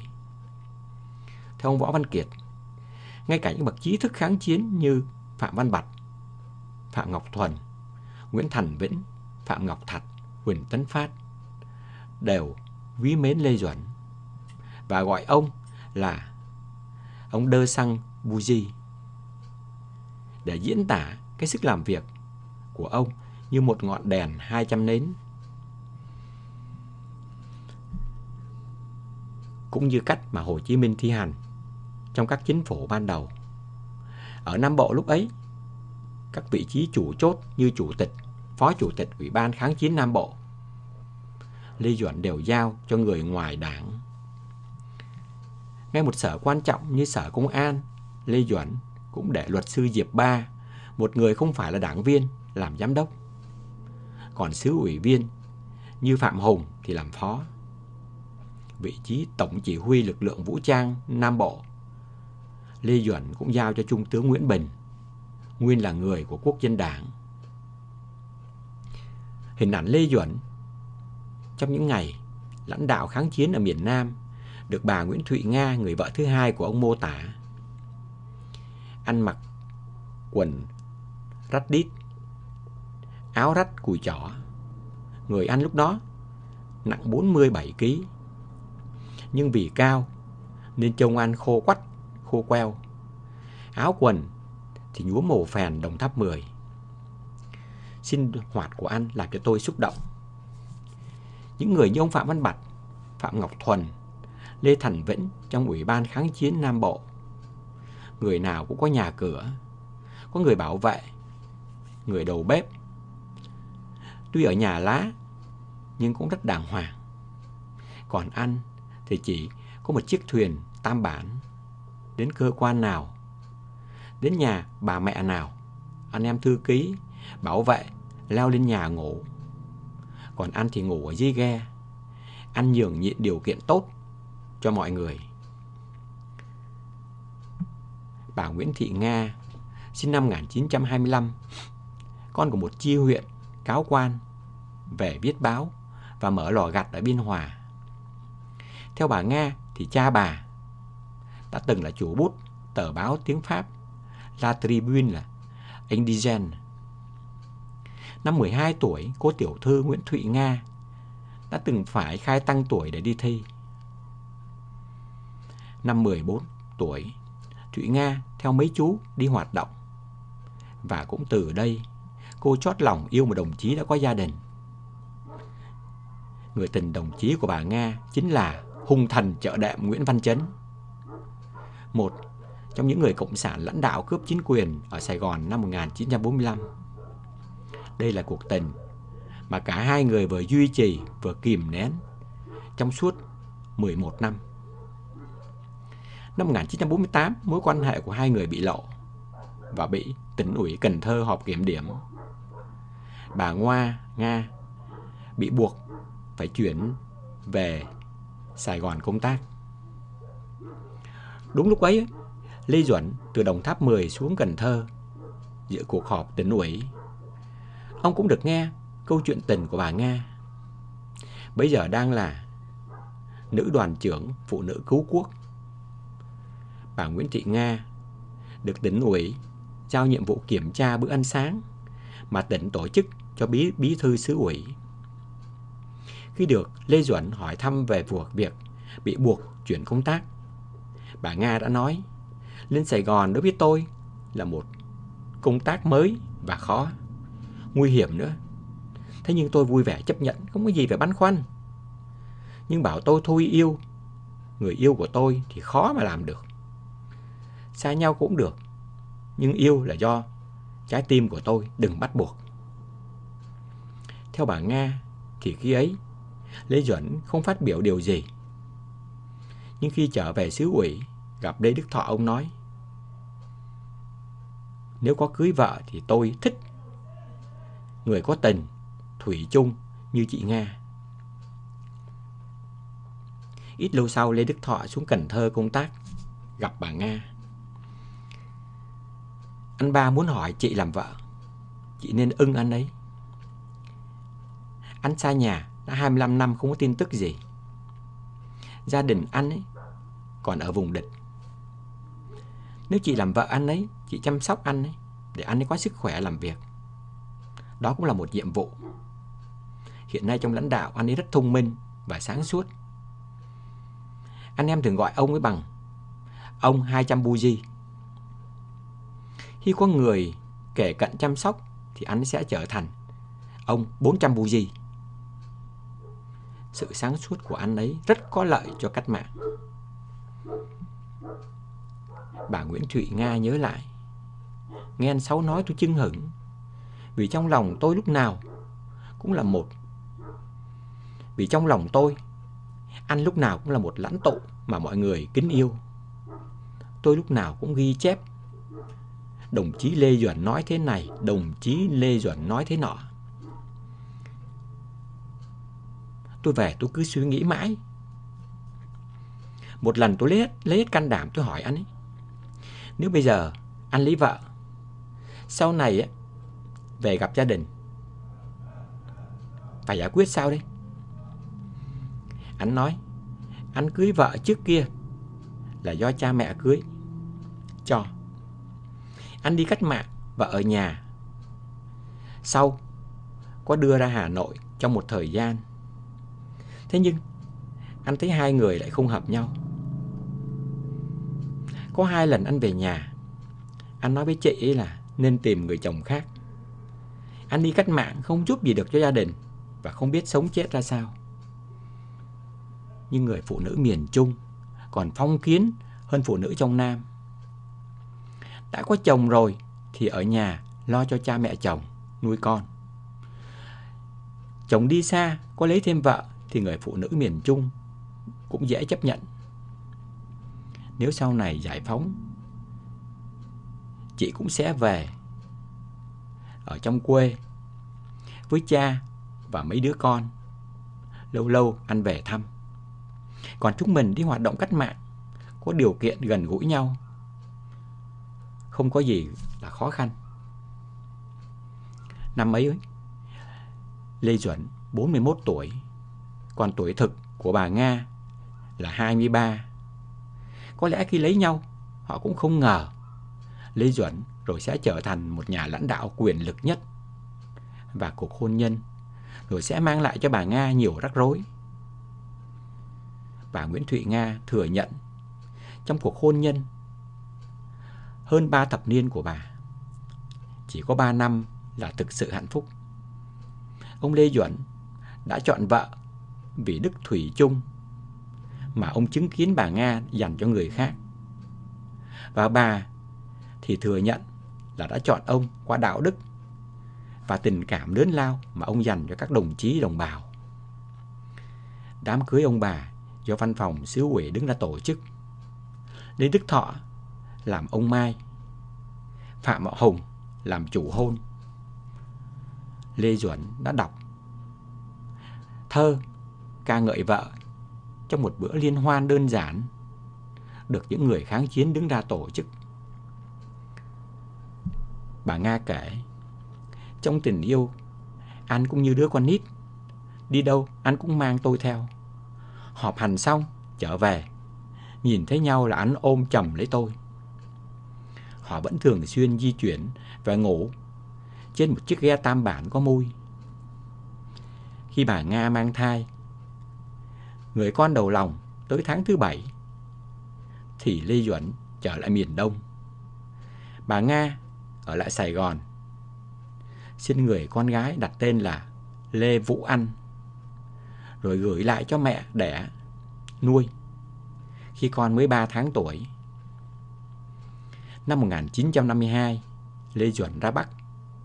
Kể từ đó, họ bắt đầu có rất ít thời gian bên nhau. Đầu năm 1954, Lê Duẩn từ biệt Bắc về miền Nam.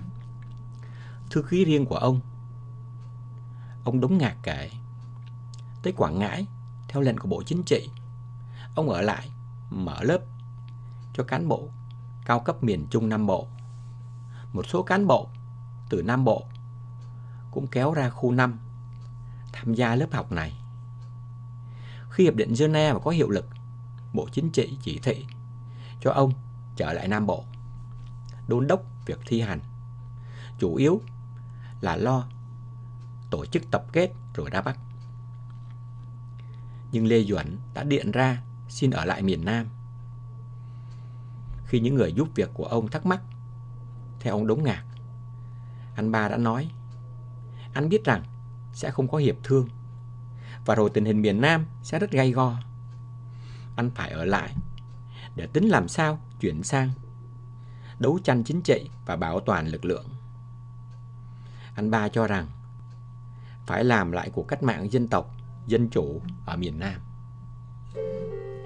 Từ Quảng Ngãi, Lê Duẩn theo đường bộ vào Quy Nhơn, rồi từ đó đáp máy bay của quân đội Pháp xuống miền Tây để triển khai việc thi hành hiệp định. Võ Văn Kiệt nhớ lại, tuy là một người rất hùng biện trước các vấn đề gai góc, Lê Duẩn đã phải ấp úng khi giải thích hiệp định Geneva, bởi bản thân hiệp định đã không thuyết phục được ông. Đó là những ngày mà theo bà Nguyễn Thụy Nga, Lê Duẩn rất băn khoăn, day dứt. Bà Nga kể, ảnh đi tới, ảnh đi lui, chắp hai tay phía sau, đốt thuốc hết điếu này đến điếu khác. Theo quyết định của Trung ương, sau khi sắp xếp xong tình hình, anh sẽ tập kết. Nhưng anh liên tục điện ra Trung ương, và đến lần thứ 3 thì Trung ương và Bác Hồ đồng ý cho anh ở lại. Khi ấy, bà Thụy Nga đang mang thai người con thứ 2. Bà Nga xin ở lại. Nhưng theo bà thì ông Lê Duẩn nói, tình hình miền Nam rồi sẽ phức tạp lắm. Em ở lại không những em sẽ khổ con, mà còn dễ bị lộ cho hoạt động của anh. Cuối tháng 3 năm 1955, bà Nguyễn Thụy Nga cùng con gái được thu xếp tập kết trên chuyến tàu áp chót. Con tàu Ba Lan mang tên Kieliński khi ấy đợi trên cửa sông Đốc, Cà Mau để chở hơn 2.000 cán bộ miền Nam ra Bắc.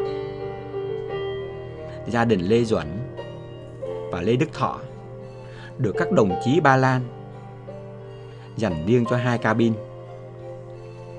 Trước mặt báo chí và Ủy ban giám sát, ông Lê Duẩn cùng vợ con đĩnh đạc bước xuống tàu.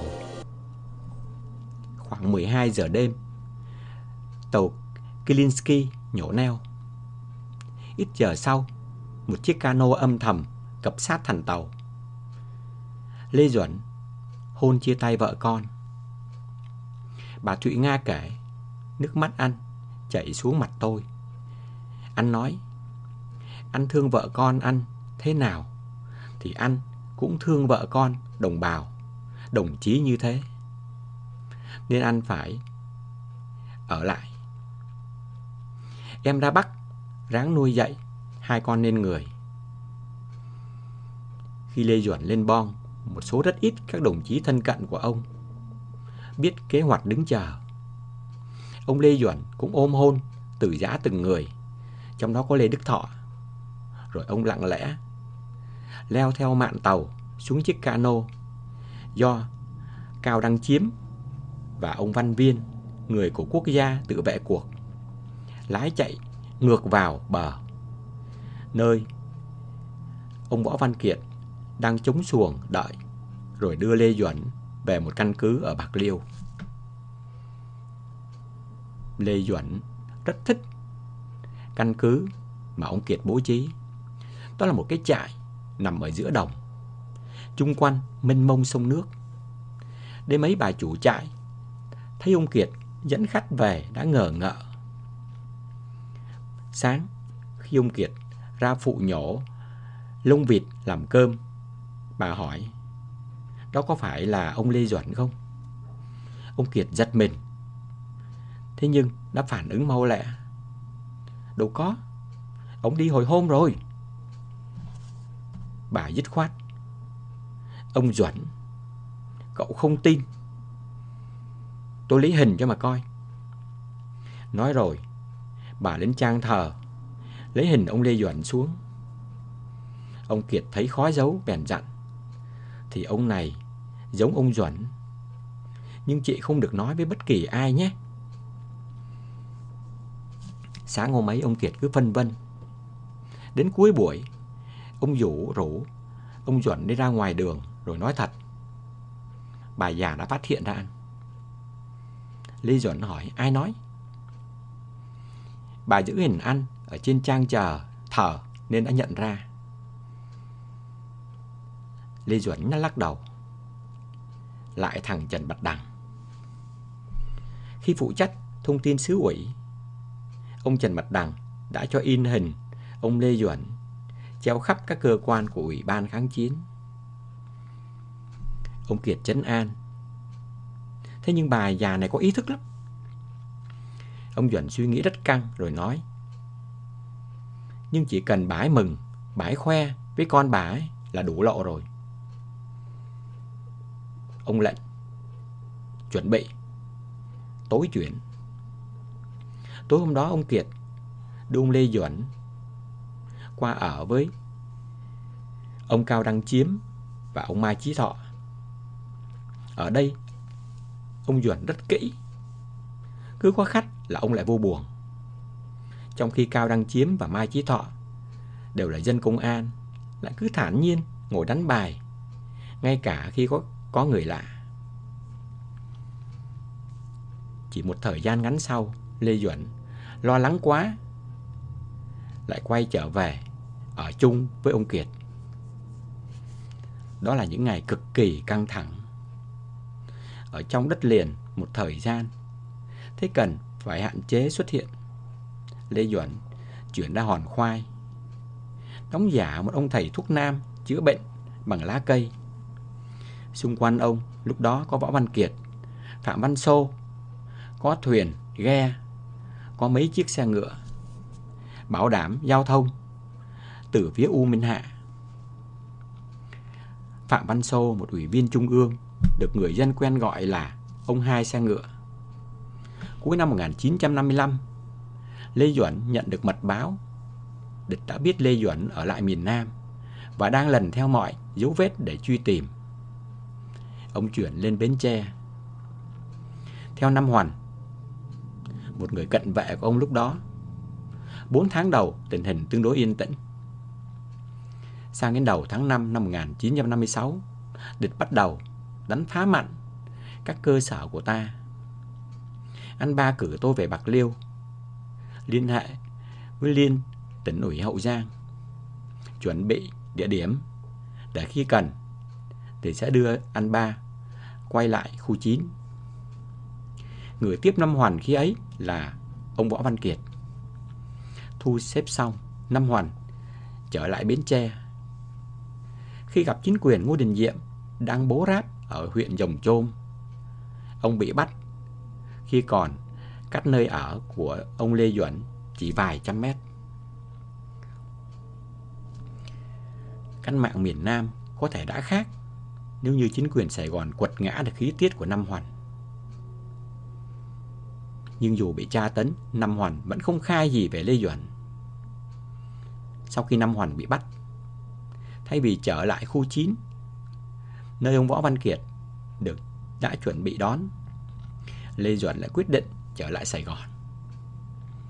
Ngày 14 tháng 7 năm 1956, ông được Sáu Hoa, một cơ sở của ông Nguyễn Văn Linh, đón lên Sài Gòn bằng xe hơi. Lê Duẩn về tá túc ở nhà ông Sáu Hoa một thời gian, rồi chuyển lên nhà 29 Huỳnh Khương Ninh. Tại ngôi nhà 29 Huỳnh Khương Ninh, xứ ủy viên Lê Toàn Thư trước đó đã đưa các cán bộ của mình về, tạo ra một gia đình bình phong. Bà Nguyễn Thị Loan khi ấy là một phụ nữ trẻ, được xứ ủy yêu cầu mang theo 2 đứa con còn nhỏ về đóng vai vợ một sĩ quan có chồng đi chinh chiến xa. Anh Trịnh Long Nhi, một nhà giáo, đóng vai anh hai của Loan. Chị Danh, một công chức thuế quan, làm việc ở sân bay Tân Sơn Nhất, đóng vai vợ Nhi. Người lớn nhất trong nhà là bà dì Nguyễn Thị Một và ông Phan Phát Phước vào vai anh bếp. Từ cuối tháng 7 năm 1956, ngôi nhà này có thêm chú Chín. Theo bà Nguyễn Thị Loan, trong cái đêm chú Chín, Lê Duẩn được ông Lê Toàn Thư dẫn đến nhà 29 Huỳnh Khương Ninh. Ông nom trông như một ông già 70, với dáng gầy gò, râu dài chấm ngực. Dù năm ấy, ông mới chưa đầy 50 tuổi. Tại đây, sau khi được cắt tóc, cạo râu và thay quần áo cho giống với một ông già Sài Gòn, Lê Duẩn bắt đầu viết dự thảo đề cương cách mạng miền Nam. Bản đề cương nổi tiếng này, theo bà Loan, chú Chín viết đến đâu lại đem xuống hầm cất giấu. Đến đêm mới mang lên để cho bà Loan và cho ông Phước chép lại giữa 2 dòng của một cuốn tiểu thuyết bằng một thứ mực hóa học do ông Phước tự chế từ những trái cây mà bà Loan gọi là trái ngũ bội. Lê Duẩn ở lại miền Nam cho đến đầu năm 1957. Cho dù, theo bà Hồ Anh, người được Trung ương Đảng cử tìm cách liên lạc với ông. Từ năm 1956, Bác Hồ đã quyết định gọi Lê Duẩn ra Hà Nội.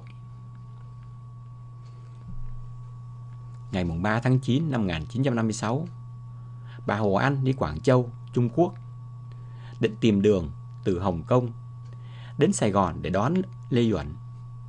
Nhưng các bạn Trung Quốc cho là phương án này không thể thực hiện. Bà Hồ Anh liền liên lạc với một đảng viên Cộng sản Trung Quốc, được gọi theo bí danh là Cu Em, khi ấy đang ở Phnom Penh, và đường Phnom Penh đã được Trung ương đồng ý. Từ Hà Nội, Phạm Hùng viết cho Lê Duẩn một lá thư đã được mã hóa để bà Hồ Anh cầm theo làm tin. Ông Cu Em nhận được lá thư, chuyển về Sài Gòn trao tận tay Lê Duẩn. Bà Loan dẫn chú Chín ra tiệm ảnh, chụp hình làm giấy thông hành. Còn anh hai Trịnh Long Nhi thì dẫn ông đi cắt may một bộ đồ comple qua sang trọng. Theo lệnh của ông Phạm Văn Đáng, ông lai thanh một cơ sở người Hoa của xứ ủy lo liệu giấy tờ và trực tiếp lái xe đưa Lê Duẩn thoát sang Phnom Penh. Chiếc xe Ford 4 chỗ sơn màu đọt chuối của một cơ sở khác tên là Nguyễn Văn Ninh được trưng dụng cho cuộc đào thoát lịch sử. Ngoài ông lai thanh lái xe, ông Ninh chủ xe, tùy tùng thứ ba là một bảo vệ cho Lê Duẩn trực tiếp lựa chọn.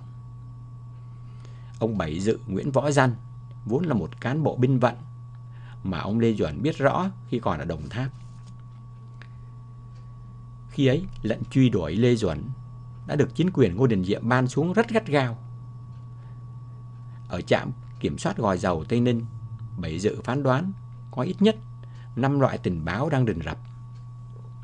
Ông Ninh cầm xấp giấy tờ chạy xuống trình, thấy trong bót gác có lệnh truy nã Lê Duẩn, dán hình ông hồi kháng chiến. Nhưng mật vụ Kiếng Đen thò đầu nhìn vào trong xe, không tìm ra được mối liên hệ nào giữa một ông bận đồ lớn, mặt mũi phương phi, đeo kính trắng với Lê Duẩn gầy gò trên tờ truy nã. Cùng với khoản lót tay hậu hĩ, Lê Duẩn thoát sang Sa Vai Srieng không mấy khó khăn. Tại đây, ông dừng lại để làm giấy tờ giả dưới danh nghĩa Việt kiều. Tại Phnom Penh, Lê Duẩn triệu tập xứ ủy Nam Bộ lên họp bàn về tình hình cách mạng miền Nam. Trước khi ông lên, một tàu buôn ăn chạy tuyến Phnom Penh, Hồng Kông theo sông Tiền trở lại miền Nam Việt Nam, lênh đênh 4 ngày 5 đêm trên biển. Trong những ngày ấy, Lê Duẩn phải đóng vai ông già câm để khỏi phải giao tiếp với những người trên tàu. Đi cùng với ông là Cu Em, trong vai một đứa cháu người Hoa. Cu Em sẽ đưa ông Lê Duẩn về Quảng Châu. Nơi đó họ gặp lại nữ đồng chí Hồ Anh cũng vừa bay từ Phnom Penh đến. Ngày 4 tháng 6 năm 1957, máy bay chở Lê Duẩn từ Trung Quốc trở về đáp xuống sân bay Gia Lâm. Năm 1955, bà Nga tập kết ra Bắc cùng với con gái Vũ Anh. Khi ấy, bà đang mang thai người con thứ hai, về sau được đặt tên là Lê Kiên Thành. Thoạt đầu, bà Nguyễn Thụy Nga được phân công làm việc ở báo Phụ Nữ Việt Nam. Trong suốt mùa hè đầu tiên ở miền Bắc, bà được bố trí ở trong một gara ô tô, mái lập tôn nóng bức cùng với 2 phụ nữ có con nhỏ khác. Về sau bà Mai Khanh, vợ của Phạm Hùng, đưa bà về ở chung trong một biệt thự ở trên đường Phan Đình Phùng. Tuy nhiên ở đây, mẹ con bà đã không khỏi chạnh lòng khi những người khách đến thăm ông Phạm Hùng tặng quà. Con cái chủ nhà mà không ai để ý đến những những đứa trẻ, con của một nhà lãnh đạo tối cao, khi ấy cũng đang khao khát quả quắp. Một trong những việc đầu tiên mà bà Nga làm khi ra Bắc là viết thư về thăm người bố chồng mà chưa bao giờ biết mặt. Khi ấy bố của Lê Duẩn đang sống ở Nghệ An với con dâu là bà Lê Thị Sương, người vợ đầu ở quê của ông. Thoạt đầu bố chồng bà đã nhờ khu ủy khu 4 gửi trả lại món quà của bà Nga. Còn bà Lê Thị Sương thì chỉ khóc. Tuy nhiên tình hình đã được cải thiện khi bà Sương chấp nhận trả lời thư của bà Nga. Sau đó trong một dịp Tết, bà Nga đưa con về Nghệ An thăm nhà chồng. Những đứa trẻ Vũ Anh, Kiên Thành đã chiếm được cảm tình của ông nội và bà mẹ lớn. Nếu không có sự tham gia của đoàn thể, có thể Lê Duẩn đã thu xếp được chuyện gia đình với hai người vợ. Nhưng trước khi ông Lê Duẩn được điều ra Hà Nội, bà Nguyễn Thị Nga kể, anh Phạm Hùng, chị Nguyễn Thị Thập nói với tôi, trước kia vì sự nghiệp của anh ấy, mà chị ưng anh ấy, thì bây giờ cũng vì sự nghiệp của anh ấy, chị nên chủ động ly dị để anh làm tròn nhiệm vụ. Khi ấy Quốc hội vừa có luật hôn nhân và gia đình, quy định chế độ một vợ một chồng. Lê Duẩn ra vui mừng gặp lại người vợ trẻ. Nhưng theo bà Nga, một hôm anh nằm gần cửa sổ trên sàn nhà, đầu anh gối lên đùi tôi để tôi nhổ tóc bạc cho anh. Tôi nói, các anh chị đề nghị chúng ta ly dị nhau. Anh khóc và nói, trong hoàn cảnh nào chúng ta lấy nhau? Giờ trong hoàn cảnh nào chúng ta bỏ nhau? Có làm tổng bí thư đi nữa mà phải bỏ nhau trong hoàn cảnh này, trong lòng anh sẽ không bao giờ được yên ổn. Người cộng sản thì phải có thủy, có chung, có tình, có nghĩa. Tôi khóc. Mấy hôm sau, Lê Duẩn dẫn vợ sang Trung ương Hội Phụ Nữ để trình bày. Nhưng theo bà Nga thì phần nhiều các chị đã phản đối kịch liệt. Từ đó bà Nga nói, tôi trở thành đối tượng bị các chị ghét bỏ. Tôi là tỉnh ủy viên. Khi ra Bắc còn chế độ nằm bệnh viện Việt Xô. Nay Trung ương Hội đã cắt hết những quyền lợi đó, coi tôi như là một tội phạm chính trị. Những đồng chí của ông Lê Duẩn như Lê Đức Thọ, người đã mai mối cho bà Nga, người đã mai mối bà Nga cho ông, giờ đây cũng im lặng. Bà Mai Khanh, vợ ông Hai Hùng, người chủ hôn, thì cùng với một vài cán bộ khác vào tận Nghệ An vận động gia đình chống lại bà. Khi ông Lê Duẩn ra Bắc, bà Nga cũng chỉ thỉnh thoảng mới về số 6 Hoàng Diệu để thăm chồng.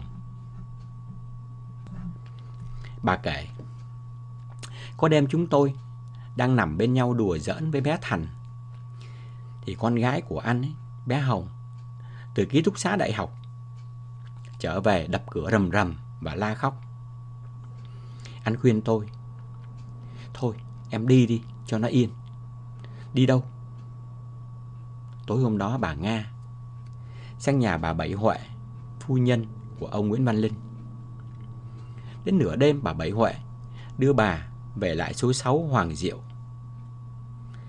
Bà Nga nhớ lại, khi ấy Hồng đã vào trường. Thấy tôi,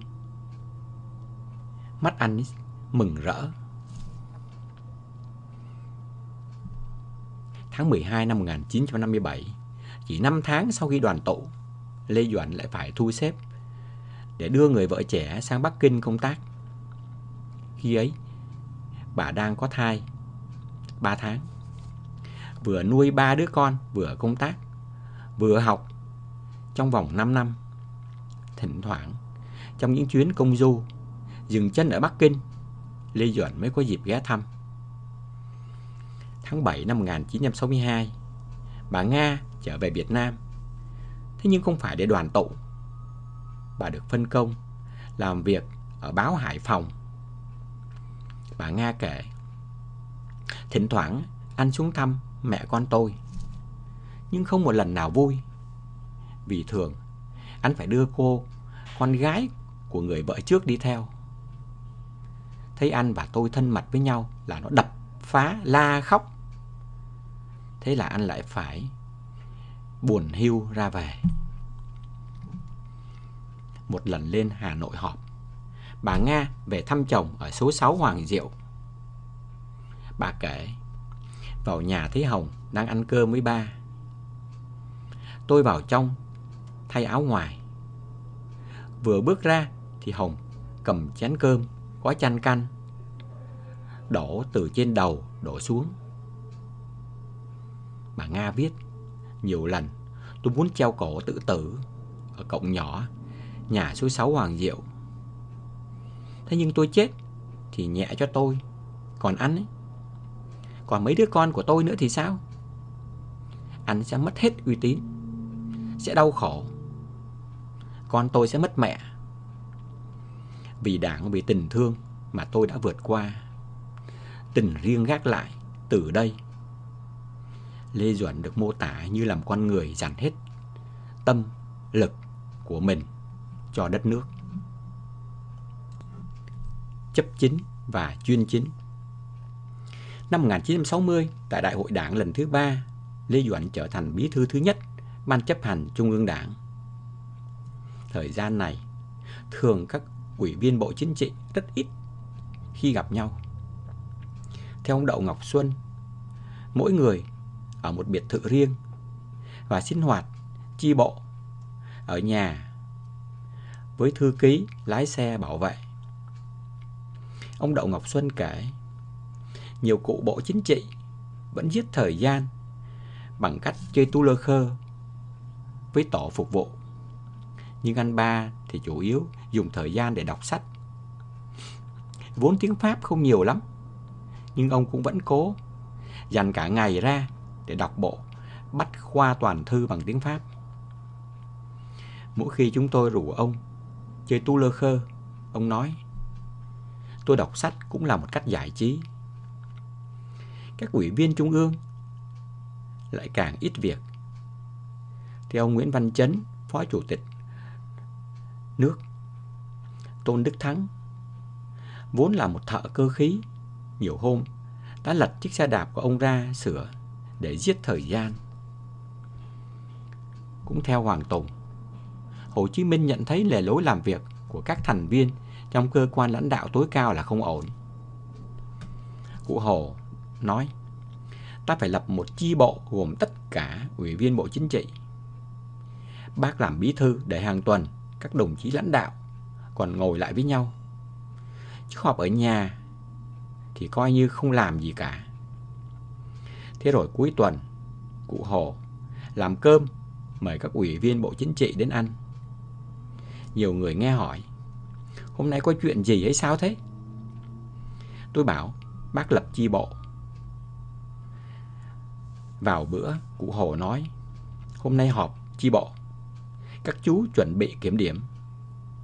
Họp ở nhà, toàn cần vụ, lái xe thì ai kiểm điểm các chú?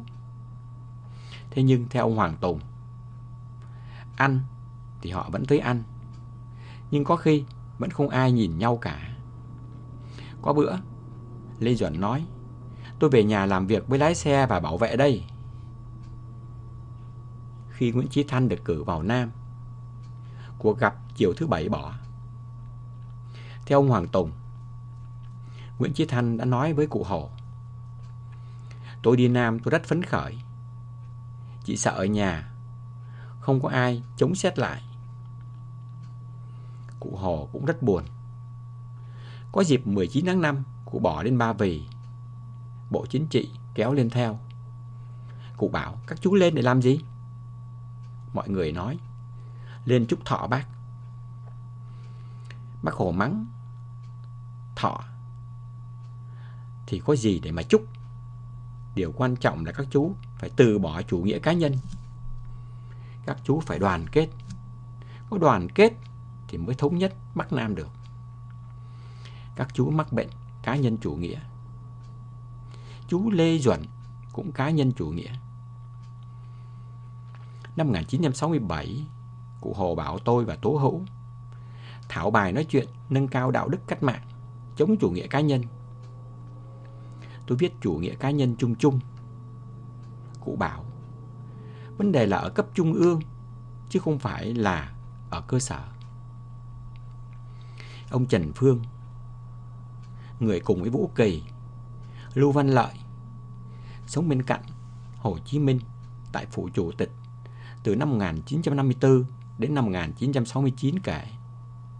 Hồ Chí Minh nói: chú Ba, chú Năm, chú Tô phải thống nhất ý kiến với nhau, rồi mới đưa ra Bộ Chính trị. Bộ Chính trị họp ngay nhà sàn, trước họp ở phủ toàn quyền cũ. Khi về Hà Nội, chính phủ lúc đầu là ở 108, sau về phủ toàn quyền. Thế nhưng rồi Hồ Chí Minh xuống ở dãy nhà của những người phục vụ toàn quyền Pháp. Hồ Chí Minh chọn nhà ở một tầng của một người thợ điện. Phạm Văn Đồng ở cách đấy 10 mét, dãy nhà sau, tầng thứ 2. Chúng tôi ở trong một gara trước, chứa 10 chiếc ô tô, nằm giữa nhà Hồ Chí Minh và Phạm Văn Đồng. Phạm Văn Đồng nhiều lúc trở thành người trung gian giữa Trường Chinh và Lê Duẩn. Vai trò của bí thư Lê Duẩn càng trở nên nổi bật sau khi Hồ Chí Minh qua đời. Sau khi khiến dân chúng xúc động qua bài đọc điếu văn trong lễ tang của bác, ông được mô tả như là một học trò xuất sắc nhất của cha già dân tộc. Cũng theo ông Đậu Ngọc Xuân, khi bệnh tình của Hồ Chí Minh đã chuyển sang giai đoạn khó lòng cứu chữa, Bộ Chính trị phân công Phạm Văn Đồng và Trần Quốc Hương chuẩn bị bài điếu văn để bí thư Lê Duẩn đọc. Ngày 2 tháng 9 năm 1969, cụ Hồ qua đời. Nhưng khi đọc bản dự thảo điếu văn, vẫn không ai đồng ý. Lê Duẩn nói với Đống Ngạc và Đậu Ngọc Xuân: tôi lo quá. Hai chú nghĩ kỹ xem, ta tự viết lấy được không? Xem bản thảo do chính phủ viết xong. Ông Đậu Ngọc Xuân nói: anh Ba ơi, bài điếu văn này chỉ viết để dành cho cán bộ thường thôi, không phải là để dành cho lãnh tụ.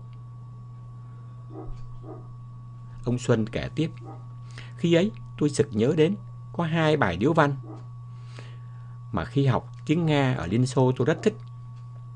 Bài điếu văn đọc trước mộ của các Mác và bài điếu văn do Stalin đọc trong lễ tang Lenin. Khi ấy đã 9 giờ đêm. Ông Đậu Ngọc Xuân lập tức yêu cầu Văn phòng Trung ương lục tìm trong các tuyển tập 2 bài điếu văn ấy. Đến 12 giờ đêm thì tìm ra. Cả ông Xuân và ông Đống Ngạc viết luôn một mạch cho tới 5 giờ sáng. Theo ông Xuân thì điểm nhấn mà ông học được từ bài điếu văn đọc tang lễ các Mác và Lenin là câu: vĩnh biệt người chúng ta thề. Sáng hôm sau, Lê Duẩn xuống hỏi ngay: ra không? Dạ có. Không giống 2 bài cũ. Đưa tôi xem. Trong cuộc họp sau đó, các ủy viên Bộ Chính trị đã lần lượt nghe đọc qua 5 dự thảo. Đến bài do nhóm giúp việc của Lê Duẩn trình thì ông Trường Chinh nói: đúng đây rồi. Bộ Chính trị liền giao cho Tố Hữu phối hợp với các ông Đống Ngạc, Đậu Ngọc Xuân để hoàn chỉnh. Khi bài điếu văn đã hoàn thành, lại có một lo ngại khác, đó là giọng Quảng Trị của Lê Duẩn. Ông Duẩn vốn rất dở khi đọc diễn văn. Thế nhưng đến bài điếu văn này, theo ông Xuân, ông Duẩn nói: các chú đưa đây và yên tâm, ngày mai tôi sẽ đọc được. khi đứng cạnh linh cữu Hồ Chí Minh như nằm ngủ trong cỗ quan tài bằng pha lê. Trước sự chờ đợi của muôn dân, theo ông Đậu Ngọc Xuân, anh ba đã khóc. Chưa bao giờ anh khóc, nhưng lần đó anh đã khóc. Khi đã trở thành người kế tục sự nghiệp của bác, Lê Duẩn càng thăng hoa. Có thời gian, ông kéo nhóm giúp việc xuống Đồ Sơn và ở lại đó khá lâu để tư duy. Bộ Chính trị hầu như không biết ông đang làm gì ở đó. Một ủy viên quyền bính vào hàng bậc nhất như Bộ trưởng Nội vụ Trần Quốc Hoàn mà cũng mù tịt. Một lần, nhân khi giáo sư Trần Phương từ Đồ Sơn trở về, ông Hoàn đã mời ông Trần Phương đến nhà dùng cơm. Ông Trần Phương nói: khi đó tôi thấy lo lo, không biết có việc gì xảy ra mà Bộ trưởng Nội vụ lại muốn gặp riêng tôi. Thế nhưng trong bữa ăn, khi thấy ông Hoàn dò hỏi xem ông Lê Duẩn đã làm gì ở Hải Phòng, thì tôi thở phào nhẹ nhõm. Ông Trần Phương nhớ lại, ở Đồ Sơn, ông ra tắm biển, mọi người không thấy ông bơi. Ông nhìn trời, nhìn nước, nhìn mây và suy nghĩ. Thực ra ông không tắm trong nước biển, mà tắm trong những dòng suy tưởng. Lắm khi đùng một cái, ông quay lại nói về một loạt những suy nghĩ mà ông mới nảy ra qua sóng biển đó. Mỗi khi nói đến Đại hội Đảng lần thứ 4, ông Võ Văn Kiệt vẫn tự trách mình. Chúng tôi ra Hà Nội mà ít ai ý thức được là mình đang tham gia quyết định vận mệnh, đường đi của dân tộc. Chúng tôi đặt niềm tin tuyệt đối vào sự an minh của lãnh tụ. Còn mình thì đến đại hội như đến một đại lễ mừng chiến thắng. Đây có thể là sự nuối tiếc của một con người có trách nhiệm. Nhưng ngày 14 tháng 12 năm 1976, khi Đại hội 4 chính thức khai mạc ở hội trường Ba Đình, mọi việc đã được Lê Duẩn và Trung ương quyết định. Trước đó, trên chiếc chuyên cơ IL-19 chở đoàn đại biểu của Đảng bộ thành phố bay từ Tân Sơn Nhất ra Hà Nội, Võ Văn Kiệt đã nhận được lời chúc mừng của các vị đi chung về việc tại Đại hội 4 ông sẽ trở thành Ủy viên Dự khuyết Bộ Chính trị. Tại Hội nghị Trung ương 24 tháng 8 năm 1975, Bí thư Lê Duẩn nói: Việt Nam bây giờ đi như thế nào để tạo ra được chủ nghĩa xã hội? Đây là một vấn đề khó. Khó vì sao? Chưa bao giờ người ta nói đến một nước đi từ sản xuất nhỏ lên sản xuất lớn xã hội chủ nghĩa. Trong lịch sử chưa có quy luật đó. Marx chưa nói, Lenin cũng chưa nói. Sở dĩ có chuyện đó là do ta có các nước lớn giúp. Lê Duẩn đánh giá các nước xã hội chủ nghĩa, đặc biệt là Liên Xô và Trung Quốc, đã lợi dụng sự sa lầy và suy yếu của Mỹ trong chiến tranh Việt Nam mà lớn lên. Trong khi đế quốc Mỹ và hệ thống thế giới của chủ nghĩa đế quốc đang ngày càng suy yếu và đang lâm vào một cuộc khủng hoảng toàn diện. Hơn một năm sau, tại Hội nghị Trung ương 25, quan điểm của Lê Duẩn về chỗ dựa đã hoàn toàn thay đổi.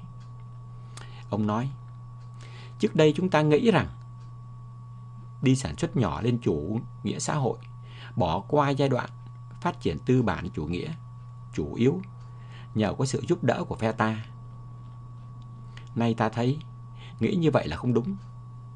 Việc tiến lên chủ nghĩa xã hội ở đất nước trước hết là do quy luật ở bên trong của nền kinh tế nước ấy quyết định, do nước ấy tự làm, tự đi lên là chính.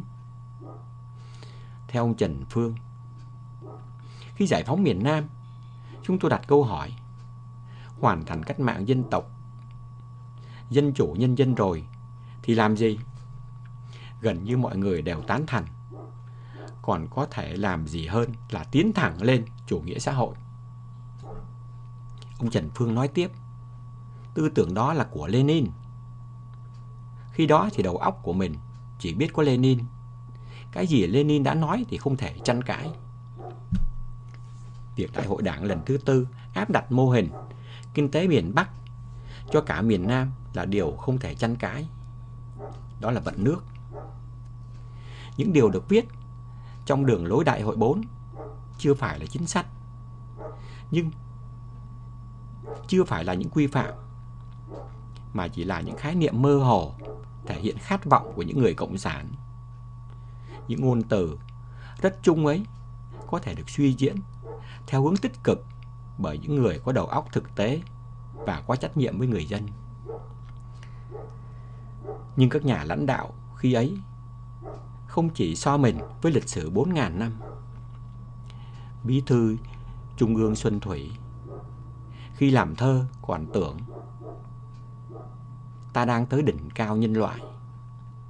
Câu thơ ấy của Xuân Thủy minh họa phát biểu của Bí thư Lê Duẩn tại Hội nghị Trung ương 25, người lãnh đạo cao nhất.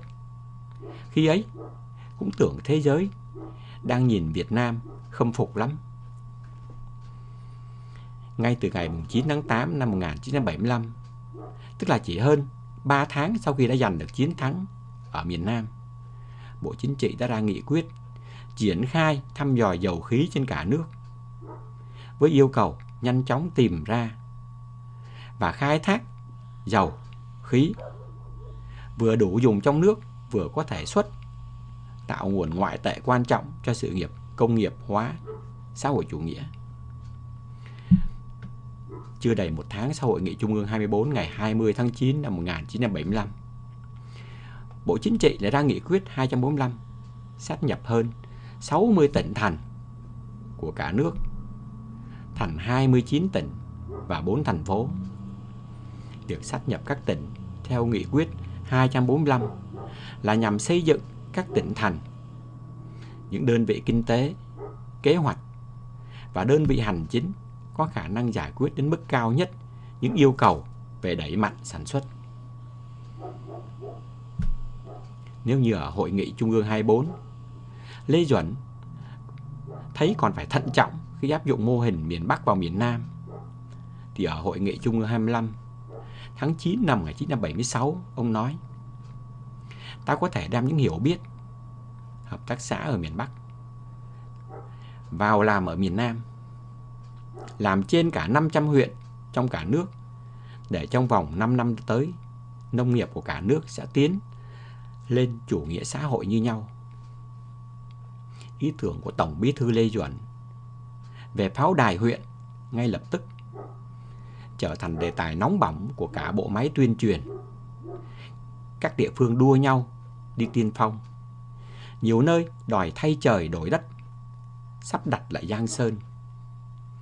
Ở huyện Quỳnh Lưu, Nghệ Tĩnh, chính quyền quyết định xóa bỏ làng xóm cổ truyền, đốn bỏ vườn cây ăn trái từ hàng trăm năm, dời các hộ nông dân lên đồi cao, để thổ cư cũ biến thành ruộng lúa.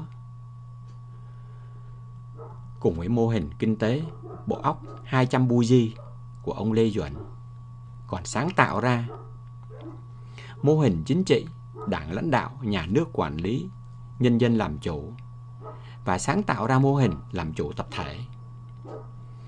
Cho dù các nhà lý luận hàng đầu trong đảng lúc ấy cũng không hiểu Tổng Bí thư Lê Duẩn thực sự muốn nói gì. Sau Đại hội Đảng lần thứ tư, làm chủ tập thể trở thành một môn học bắt buộc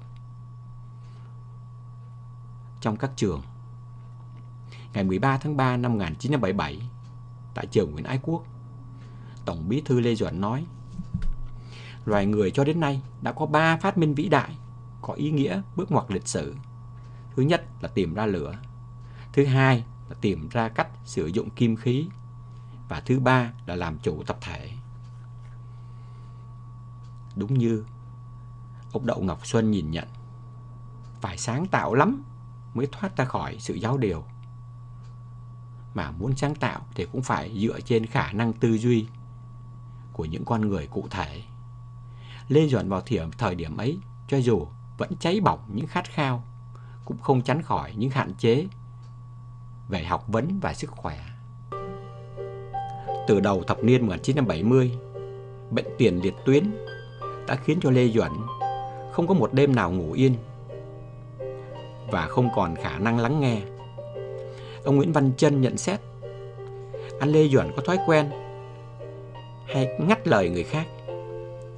Trong các cuộc họp Bộ Chính trị, họp ban bí thư, có khi anh nói gần cả buổi, không mấy ai còn thì giờ.